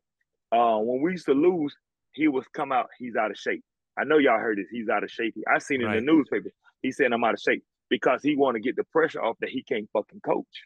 Well, that is so. I want to talk about that because right around this time in this season is when you go on this little bit of a losing streak, and now there's a lot of pressure on his job, right? Yes, he tried to put it on me. And are you hearing that? Like, are you aware that there's pressure on his job at this point? Pressure. I heard they wasn't gonna bring him back and all that. I didn't care because I was leaving anyway. That was my Right. last So it year. didn't. So you then you go on a little bit of a losing streak. I mean, play UConn, Yeah. top team in the country. They go out and start blowing you out, but then here comes the comeback, and something else happens in that game, which is he finally starts playing Earl Calloway at the point too. And there's obviously some chemistry there, some great. The game between you and Earl over the course of that, especially the last half of that season, even the Duke game, there were just some unbelievable chemistry between you two. Did you feel that with Earl? Even like me and Earl, I ain't played with him in a while, but we used to play pickup out here in Atlanta, and all the pros would play. And Earl's a freaking hooper. So Earl basketball know the game, and shout out to Earl for having a strong mind. I'm thinking about it now, being older. Mike Davis tried to take this guy's confidence. When he left the next year, I kept up with him.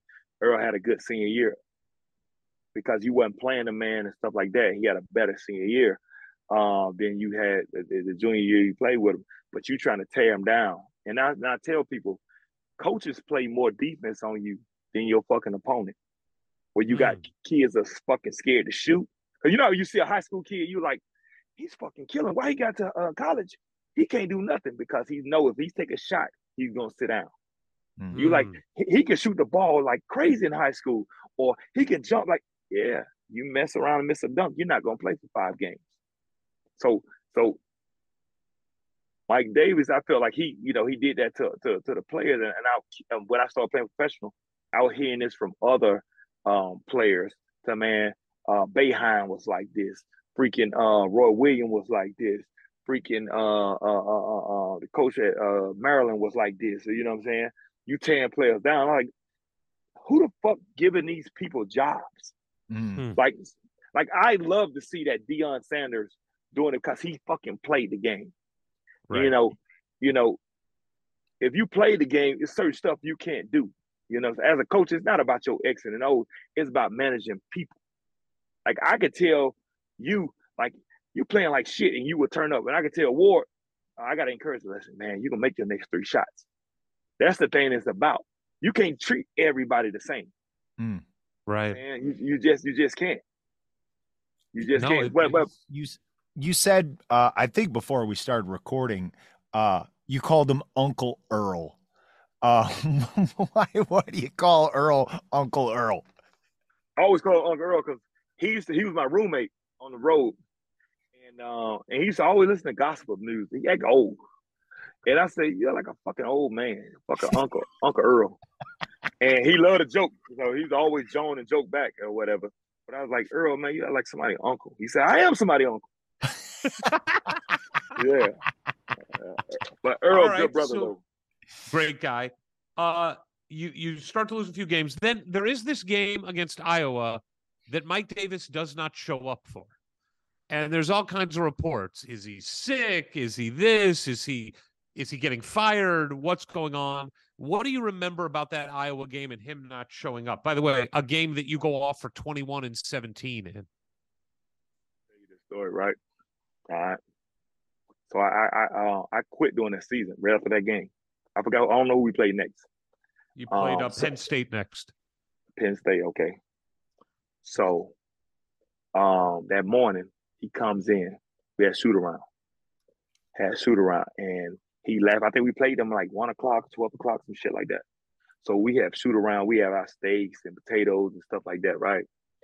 And I always go back to my apartment, make sure my girl's okay with my daughter. And now I think we married at this time. I was like, you're coming to the game, drop me off at the game, stuff like that. And just seeing Mike Davis, just seeing like I'm talking to you. All of a sudden, this motherfucker don't show up. He don't show up. He was laughing and joking, shooting and everything. All of a sudden, his wife tells us, she comes to the game, he got food poison my fucking ass.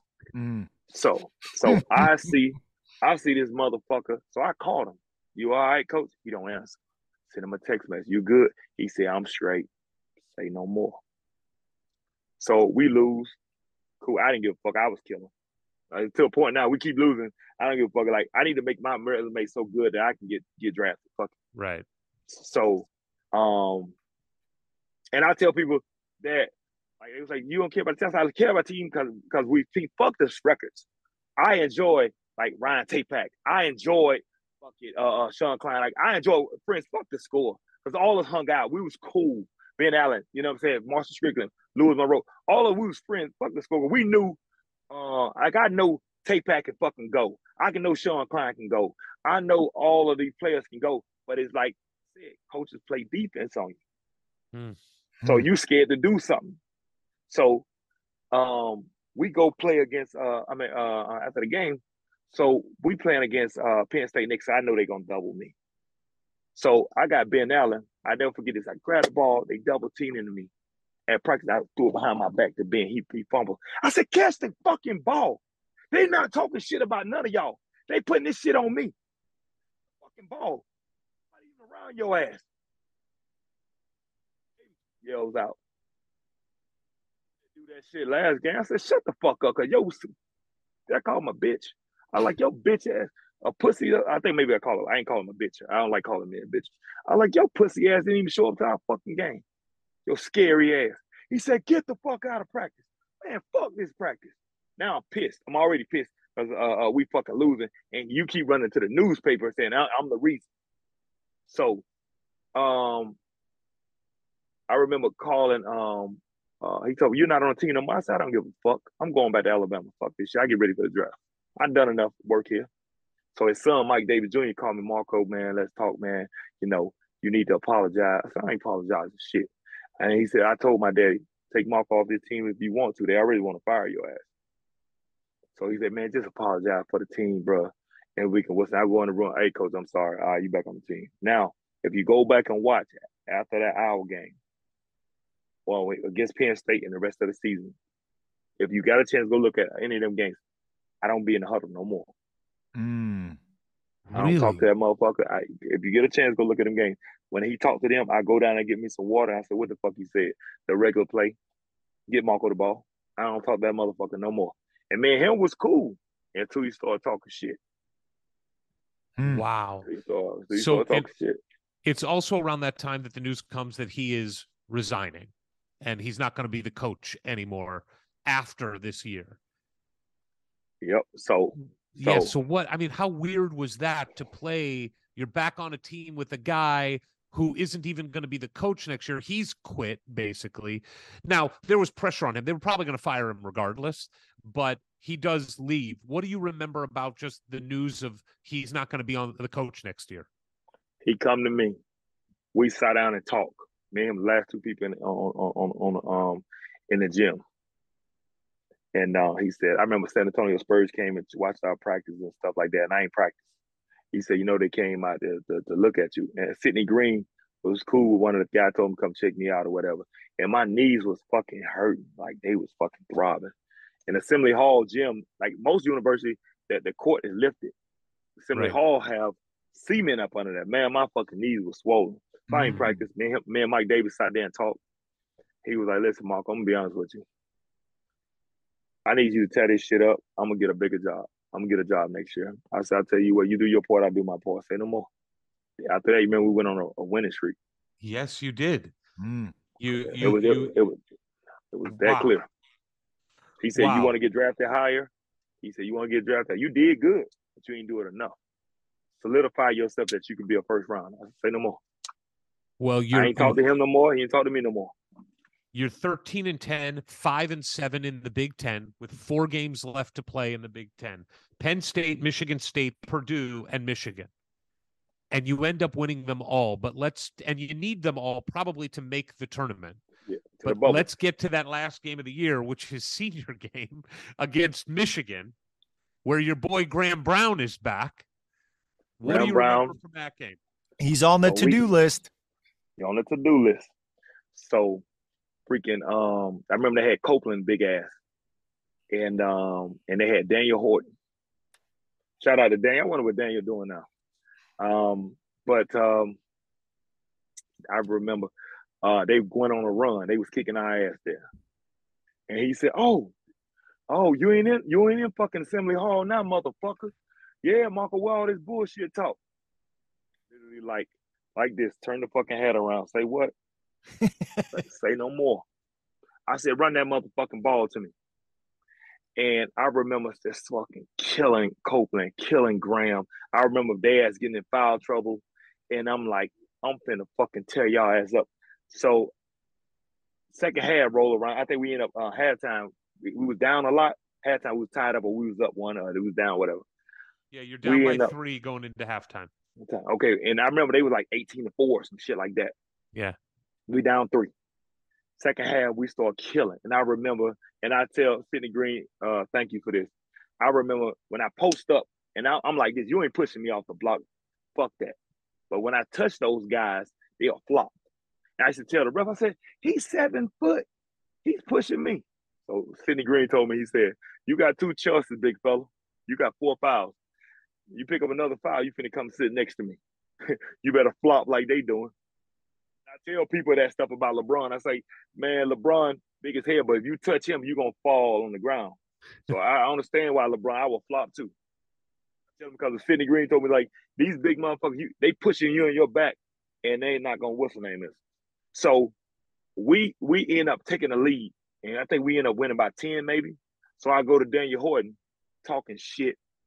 And I was like, all that shit talking. He was like, man, fuck you. I said, hey, and I'm gonna fuck all your girls on campus today. I'm talking cash shit to their bench. I'm like, yeah, motherfucker, and I'm gonna fuck all y'all bitches. and he was like, I said, now, what you gotta say? What you gonna say? And he said, hey, big fella, calm down, big fella, calm down. Nah. I said, Graham, yo sorry ass. What a fucking 21 rebounds, that motherfucker. Yeah, I'm talking cash shit to them. Cash shit. Well, I think probably part of the reason you were so wired up, it was you only won by 2. It was a tight game. You were down 10 though. In the second half, about 4 minutes in, you're down 10, and then you lead a comeback. You go for 19 and 13 in that game, lead the comeback, win the game. and then obviously leads to the most epic round of trash talking I've ever heard in my life. Oh man, listen. And Oh, you'll personal. be shocked. You'll be shocked. I was like, oh, I think we're gonna get snowed in. You might as well bring your bitches to the hotel. So they mad the whole thing. So Daniel Horton he tight as shit about this. He's so fucking mad. And I just remember laughing at him. I said, that'll do y'all. Y'all ain't going to no church. It was us and them on the bubble. I said, you better get ready for the draft. Motherfucker, you better go and get ready for the draft. You better graduate. Because it's over with. I'm talking cash shit to them. Well, cash money shit. You go to the Big Ten tournament where you beat Wisconsin. You have another great game, 20-12. You play Ohio State in a rock fight that's like 52-51 loss. But you do make the NCAA tournament. They send you out west to play San Diego State. Now, look, only one team cuts down the nets every year, right? It doesn't mean that everybody else had a bad season. This season was as tumultuous as a season could be. DJ White breaks his foot twice. Bracy Wright is gone. Mike Davis, going to get fired, resigns in the middle of the year. I mean, there is so much. We changed point guards in the middle of the year, give it to Earl. And somehow you win the last 4 games of the year, finish above 500 in the Big Ten, make the tournament, and play San Diego State, a very good team, and beat them and put it on them. This is your first chance in the NCAA tournament, right? You didn't play in No. I tell people this story here. We play Mellow them at Auburn. We played them in the Sweet 16. Guess where we played them I'm at? sorry, you're right. Was that your freshman year? Sophomore year. Sophomore year. All right. And we play those motherfuckers in Albany, New York. What's Syracuse at? Yeah. We play them anywhere else. We kick the shit. They beat us 70, 78, 79. We play them anywhere in the university. It was no Mellow story. Right. We kicking the shit out of them. We play them anywhere else. That's their ass. Well, so you go for 18-4 against San Diego State. Just talk a little bit about, like, back in the tournament, this is your team. You guys are finishing strong, to say the least. Just that experience as a young man to go out, win a tournament game, be a part of the environment. Take us through that, because it's also your last weekend as a Hoosier. Okay, so my Auburn, the experience, we were so happy because we was a bubble team at Auburn, and we fuck around, get into the tournament, and we go ape shit, right? And Dick Vitale tells Auburn shouldn't be there. They should have picked this team, and we took that as motivation. So we ended up going. So it ain't really that much pressure. But I told the guys, y'all never been here. It ain't gonna be no foul call. So we look for calls. Fucking, you gotta play. This shit is like fucking playing prison ball. They gonna get hit, slapped, everything, but they gonna allow you to do it back. So it's gonna work in my advantage. so y'all gonna have to just play through stuff. Don't be crying to the ref, motherfucker. Just play. We play against Gonzaga. I ain't gonna lie to y'all too. I remember having a bad game. I remember Batista, he was killing for it. I was just like, I just ran out of gas. I was like, I don't even care to play any fucking more. It's like, I'm tired, bro. Like, I'm fucking tired. You felt like the whole season on you? Like it was all coming out? Yeah. We was like, can we come back with another a comeback? And I'm missing my jump shot. I'm missing the little turnaround jump shot, my hook. I'm missing it. And I'm literally like, they double, triple team me with Gonzaga. And I'm like, bro. And I'm kicking it to them guys. They're not making shit. I'm like, I'm fucking tired. I looked at Mike Davis. I was like, bro, I don't even care no more, man. You could take me out. I'm fucking done. Because I just tired, bro. And I tell people, when we playing professional in Europe, you got August until March. And March is around the time you're going to make the playoffs. So you need to push. But all those 2-a-day practices you have in college, all this fucking practices, the games, to your recovery time, like, you get mentally drained. You got to be a strong person to just sustain that. Like, yo, listen, fuck that. You got something to do. You got to try to win a championship. And I was young, man. I was literally like, I don't even want to play ball no more. So that last game against Gonzaga, I was like, man, just drained. Now, if it was, because it wasn't pleasurable no more. Right. Everything is on me. Everything is on me. And I was just felt like, me passing these guys the ball that last game, I was like, they not making no shots. You know what I'm saying? We might have a run in us. And everybody was missing. I was like, man, fuck it. I'm done, bro. I'm done. Do you look back at that and regret that that's how it ended for you? Do you wish you could go back and change just like how that ended mentally for you?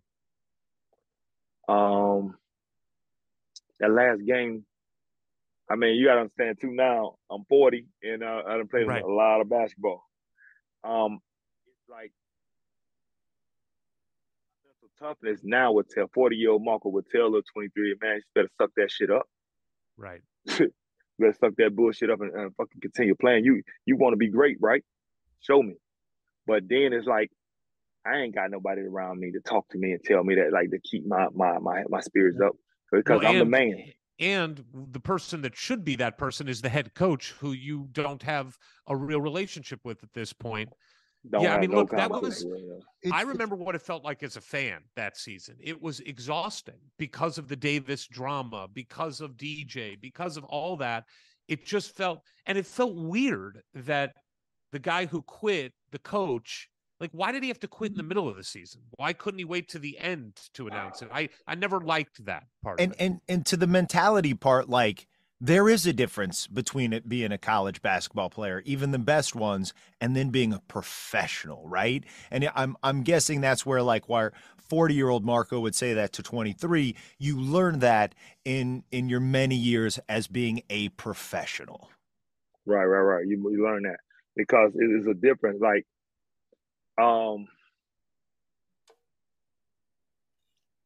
professional, like, it's now to feed the family. Right. And in college, like, I wasn't getting no money. I wasn't getting no money for this. Well, not in Indiana. Yeah, not in Indiana. You know what I'm saying? So pretty much. I mean, so you're not getting no money, and you literally like, what am I playing for? You know what I'm saying? Mm-hmm. Like, what am I playing? I'm tired of this BS. If we made a run and we was killing, I was gonna continue playing. But I was literally like, I'm tired, man. I'm tired. And it's crazy what you asked for, because when I was at Auburn, I had Marquise Daniels play with the Celtics, play with the Dallas Mavericks, everything. He was the man, and I was second to him. So I was like, I wasn't tripping. You know what I'm saying? I could just do my stuff. Now I'm at Indiana. I'm that dude. You know what I'm saying? No DJ, no Bracy. They quadruple teaming me. I'm passing these guys the ball. They may make it, they may not. When we had that 60-game losing streak, I'm like, I told my dad, I need to just take a fadeaway out of bounds. Hell, they gonna miss it if I pass it to them. I might as well shoot it. Right. Look, they getting wide open shots and they missing it. Like, and as a young guy, that frustrates you. And in terms of what is also on your shoulders, we just kind of breezed right by it. You said you had a daughter there, that you're a dad while you're an Indiana University basketball player. And I think that's something, even one of the current players, Scoop, is a father, and I cannot comprehend being a college student and having a child, like, and married. I was married too. And married. Like, how does that, like, just I got married. Also, I got married in school. How does that play into the responsibility you're feeling? Man, when you see your daughter for the first time, I don't know if y'all got kids. When you see your daughter, you got to why you do what you do. But at the end of the day, you're still a young kid, so you can fight hard for it and do all this, break your neck and for them, and practice harder and try to. But it's like that year was like tired, bro. Just tired. Well, I just couldn't wait till that stuff over. I'm tired still. Just having a newborn is tiring. I mean, you don't sleep for a year, so I just can't imagine that. Real quick, what is your daughter's name? Amora Killingsworth. You want to hear something crazy? She graduated high school this year in May. Really? Congratulations, That's crazy, man. Right? Oh, thank you. That's crazy, right? But wait, Marco, I had it my last year. You're a tough guy, and we know it, but you're a girl dad. You're a girl dad, and You're What? I screwed up. I What? screwed up. Daddy's I'm girl. tired. But, I'm tired. You're a girl dad. You talked about how you were the first person in your family to graduate from high school, go to college, first of everywhere, of all those kind of checking off those big milestones. And now you have a daughter who's graduating high school. How proud of her are you? that's the thing. You know what's crazy? My ex-wife, she graduated college and graduated college. I tell people that's the standards. That's just the norm now, bro. Like, are you proud she graduated high school? To be honest with you, it sounds gonna sound crazy. No, because that's the norm. You just set the bar, so you got to at least graduate college. She's got to be a Like, oh, doctor. okay. It's a Dr. She's got to be a Killingsworth. doctor. Yeah. Like my son, they was like, "Well, Dad, I'm gonna get through high school." I said, "That's the beginning. Like this is I can't. And I told my son, like, I can't praise you for that. That's normal. How You old's got your to go to son? college." How old's your My son? my son turned 15 in like 2 weeks. Does he He hoop? He will turn 15. Man, I've been trying to get him, but he don't like. He's 6'7". He played football, and he don't really like football. But I wish he played. He was one of them kids that, like he want an iPad. Their generation. He didn't like sports. Now kids are googling who his dad is, and he like, Dad, I want to play. And I tell people this about kids. It's great to have you want to see a kid do great things. I do, but I was one of them, Dad. When I retire, I want to go to them AAU games. I want to go to the Right. high school game. I want to be fuck. I want to watch my son kill, but he don't really fucking like basketball. And now they like, your dad played basketball. Why you don't play? Now you want to play? I hate to say it, but it's too late. Hmm. Are they Marco, ranking kids now at 7 years old? I grew up addicted to basketball. I played my whole life. It's all I ever wanted to do. I played through high school, but my last name isn't Killingsworth. It's Pankowski, and I don't live in the Ukraine. So I wasn't good enough. But I wanted to have a boy that played basketball, and go to those games. I wanted to coach him, do workouts with him. Right. My son's in a musical called Urinetown. Okay, so that's where you have to adjust as a father, right? You have to adjust, and you have to learn to dive into the passion of whatever your kid's thing is. And so that's what we all have to do as dads. You know what's crazy? My son was playing a tuba, and I like he into that like that. And I mean, kudos to him. Now I'm to a point with him is like that part of my life where they had wanted him to play. I gave up on it. I mean, he's in the ninth grade, 10th grade, and I was like, man, you can still turn around, but I said I can't put that dog in you, either you Right. want it or not. I mean, just be a good person. Be a good That's person, all I want to do. and find something Like that he music. loves as much as you loved basketball, whatever it is. Is he still tuba? Is he still into the music? My son changed like he changed his underwear. He don't give a damn. He gonna come up with something new. Daddy, I like this. Daddy, I want this. Daddy, I want to do this. He changed like the he'll weather. find So something. He's still find got something time. All right. So listen, your Indiana career's over. Look, I want to do another episode with you. You're too good. This is amazing, where we just do your pro career, because you, like you said, you played in 70 countries. Wow. We got to do another episode. I ain't playing in 70 countries. I've been in 70 countries back forward doing this. Yeah, I've been in 70. Okay, but we're going to do a separate episode just on that. But to finish this, we always like to talk to people. You did get to spend 2 years in Bloomington. We love Bloomington, despite how cold it is. We won't have to talk about that. But a couple questions about your time in Bloomington. Do you remember like a restaurant that was your favorite? Was there a place that you loved to eat?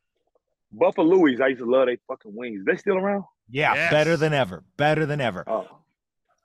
What? Buffalo Louie's. But you know what I used to kill? I used to go to, I forgot the name of that supermarket. Marsh? Marsh. And I used to love the catfish. So my guy was working there. He used to fry catfish nuggets for us, and we was allowed to have like for dinner like $15. So I used to go get me some catfish nuggets and me a fucking Pepsi.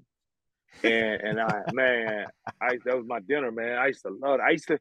I didn't care for eating on campus, stuff like that. You know what I'm saying? Yeah. But I used to love that the Marsh with the catfish and Buffalo Louie's. All right. what was your least favorite class you had to go to? Indiana. See, I did all my core at Auburn, so Indiana was all elective. So it was fucking easy. I didn't care for the computer classes. I didn't fucking care for that shit. Okay. I didn't care for that. But man, I ain't gonna lie, man. I enjoyed that stuff, man. From music appreciation to Black Afro American Studies to my anthropology class, and like shit. If I could look back, man, I should have went to Indiana from the start. To be honest with you, Yeah. straight up and down, yeah.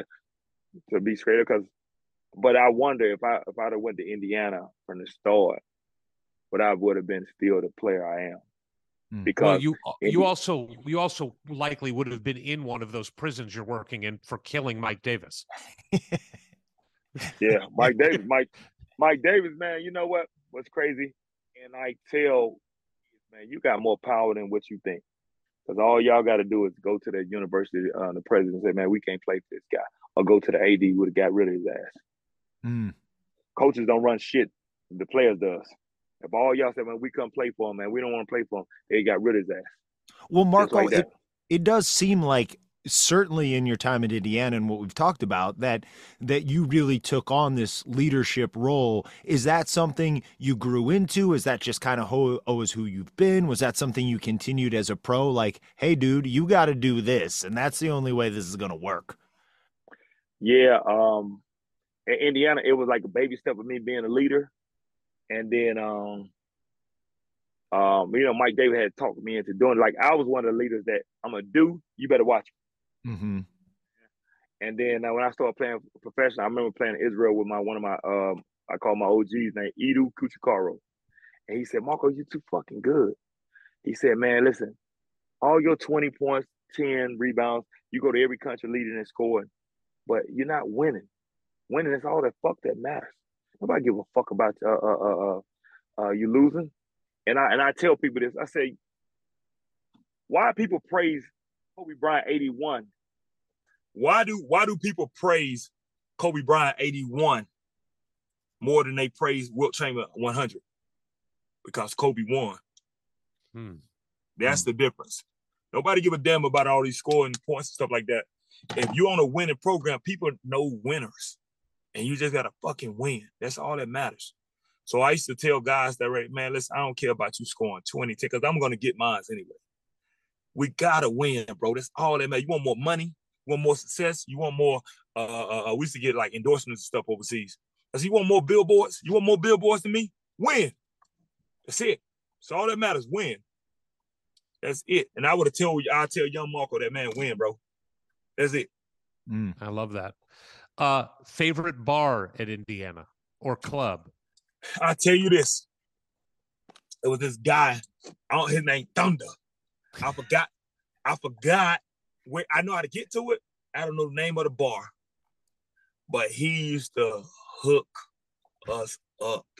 He said he played basketball there too. But we would come in there, man, and we had a couple of dollars, but he used to let us get a couple of shots and stuff like that, man. It was cool food and stuff like that. We had all us pay a little bit or whatever. And but he took care. I said Indiana take care of Indiana, man. That's dope. That's really dope. Like I forgot the name of the bar, but we used to, man, the year I sat out, man, I drunk more alcohol than I ever did at Auburn, man. Like, and was not a drinker. But it was just people going to parties, to the fraternity parties and stuff like that. And I had so much fucking fun the year I sat out. Because there's no pressure, just go to class and kick it. Kick it. Okay. It was fucking fun. So now the question goes to you. Now you're walking down a dark back alley and, 5 drunken Boilermakers want to start some shit. You could take them out by yourself, let's be honest. But you could pick one of your former IU teammates to have by your side. Sean Klein. Yeah? Wow. Tell you why, Sean Klein. One day we had 6 a.m. workouts. So, Assembly Hall was set. It was like a little dip inside of the front, right? So Sean was like, man, Mike Davis had us on some bullshit. Let's fucking run in at 6 a.m. he slowed his car down and he ran into the ditch. What crazy motherfucker would do that? to get you out? bring him with me and let's go. Just to hide from Mike Davis? Sean Klein, I'm playing with Sean Klein, man. Let's go. All right. Crazy. Marco, I got to tell you, man, I have been looking forward and scared to do this interview since we started this thing. This has been the most entertaining couple hours that I have had in a really long time. And I do mean this to be serious. Look, Indiana has not won a championship since 1987. We've only been to one Final Four since 2000. 2001, yeah. 2002, we went there with AJ. Yeah, 2001, 2000. That was my freshman year, yeah. Yep. But the year that you did come to Indiana, where it did seem like Mike Davis just said, okay, we're going to give Marco the ball every single time. The entire future of the program and the present of the program is on your shoulders. And you were awesome, man. You were so much fun to watch. You gave us great moments. You gave us a moment against Duke that everybody who is an Indiana fan that was alive and conscious at that time will remember forever. And even though you only had 1 year playing in Indiana, it was a meaningful year for many of us fans who look back on those moments and think of them fondly. I loved watching you in the post, your footwork, your strength, your skill. It was so much fun to watch. And I got to tell you, getting to know you now a little bit over these couple hours, I just love you, man. I mean, you are just so entertaining and fun. And it makes me feel good that you're doing well. I love that you started you're doing a security business. I love that you're in law enforcement. God bless you, because our law enforcement deserve respect and admiration. And I'm just proud to be able to call you a Hoosier and be able to say that I talked to you for these last couple hours, man. I really appreciate it and appreciate what you did for Indiana. Man, appreciate it, man. I ain't gonna lie, man. Oh, thank you for having me, man. Anytime, man. Seriously. I don't be doing that, man. And this how I am. Like anybody say, you ask me a question, you're gonna get it. Yes. Like I ain't gonna sugarcoat shit. I'm gonna tell you what's on my mind. If you don't like it, don't do the interview with me. So I'm flat out honest. And that's how I feel like that's the way to be. The only way to be. Yeah, but with I wanted to do Indiana have alumni games. Because I wouldn't mind coming back up there. Because I'm semi-retired now anyway.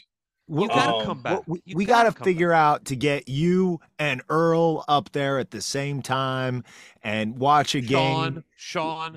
I mean, like anytime you guys can start to figure out a game that would work for you all, we would love to help make that happen. Make sure people know you're there, for us to be there, because you guys are just too much fun and gave us too many good memories to not let that happen. I wish they had like in the summertime, like a freaking like alumni weekend, ex-player have a game on a Saturday night or something like that. And I just like to see the guy. Well, Eric Sewell. I heard Eric Sewell doing the commentate. Yeah. I don't know if he's still doing it. Yep, he is with Fish. They do reunions every once in a while. And I know why you want to do this, because you know you're in better shape than all the dudes you played with. You just want to kill people. You want to kill them. You want to kill them. I mean, just alumni, just to be back around it. I tell guys, I was like, I had 2 knee surgery, real knee surgeries. I still dunk everything. Wow. But it'd be a good time to get back. Just get back on campus. Just to see stuff like that, man. To be around the guys. That's the only thing I really miss about retiring. Just the camaraderie with your teammates.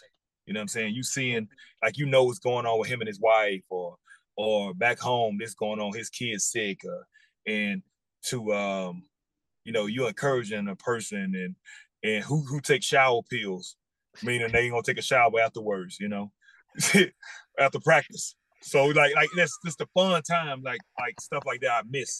I miss about playing professional, just miss about basketball. Now it's like we go into the LA Fitness in here, we play, and then people going with their lives.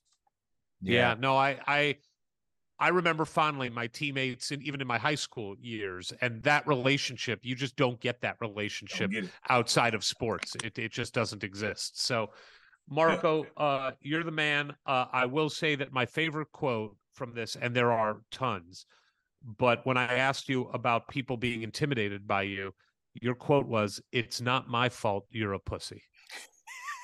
That really is the best thing I've ever heard. I love it. It's I really love it. not. I'm serious. It's not on you, man. It's not on you. Marco, be good. And even though it's the new norm that you've set for your kids, congrats on your daughter graduating high school. That's awesome. Is she looking at colleges? Does she know where she's going next year? She wanted to go to Auburn. Her mama trying to persuade her to go to Auburn. And she's like, anybody really would give her a scholarship. She played volleyball and stuff like that, but she's like that. And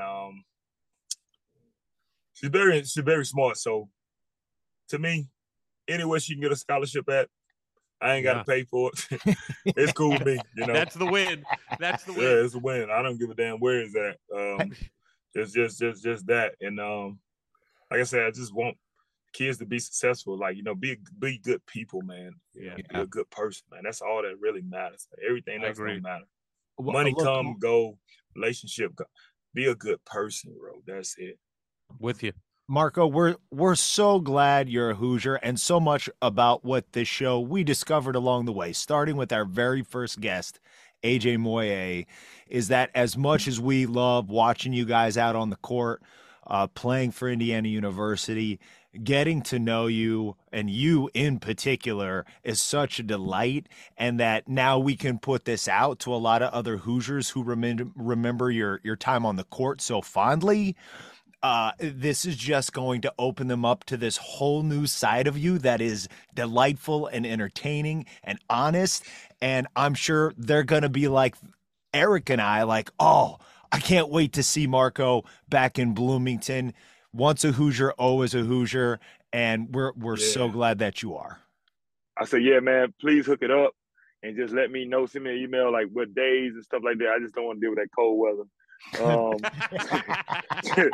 I have it sometime in the summertime, man, and it'll be good for the city, everything. Like it should draw a crowd, you know. Absolutely, it will. Yeah. All right, Marco, you be good. Take care, man. All right, you too, yo. That was a guest. That was a guest. Well, I do know what I was expecting, and that wasn't it.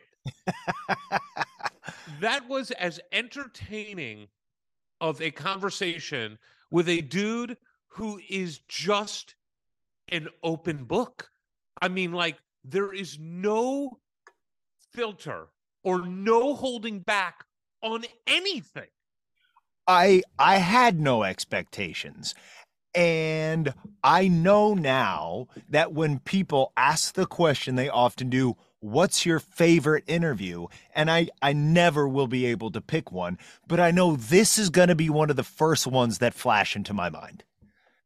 I mean, my God, heard stuff that the Mike Davis stuff was remarkable. I mean, again, our podcast, we get everybody's perspective, and everybody has a different perspective, and it's all true to the person who lived it. For sure. And we've had Mike Davis on our show twice, and he was great to us and gracious to us. And so I like Mike and am happy, but I hear his story and I'm like, oh my God, I can understand why that would drive you insane. Well, it is creating with each interview, in particular with people from the same team, the same era, when you are getting these different points of view, it's just painting this 360 full picture of the messiness that is reality, that is life, that it is always through one person's point of view. But then we sitting back, listening to it, observe it, and hear it from these different perspectives. It's almost like, you know, watching a film where the filmmaker's like, well, here's this side of it, here's that side of it. And it's all, to your point, true from that point of view, and that's why there's conflict, there's drama. When it's overcome, it's glorious. When it brings a team down, it's tragic. That you have different personalities with different objectives, different opinions. It's endlessly fascinating to see where people are coming from. 100%.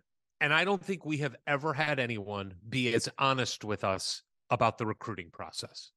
Wow. I mean, by the way, if anyone is interested, current head coach of the University of Tennessee, Rick Barnes, was the head coach of Texas when Marco Killingsworth was offered a job for his parents, a house, and a navigator.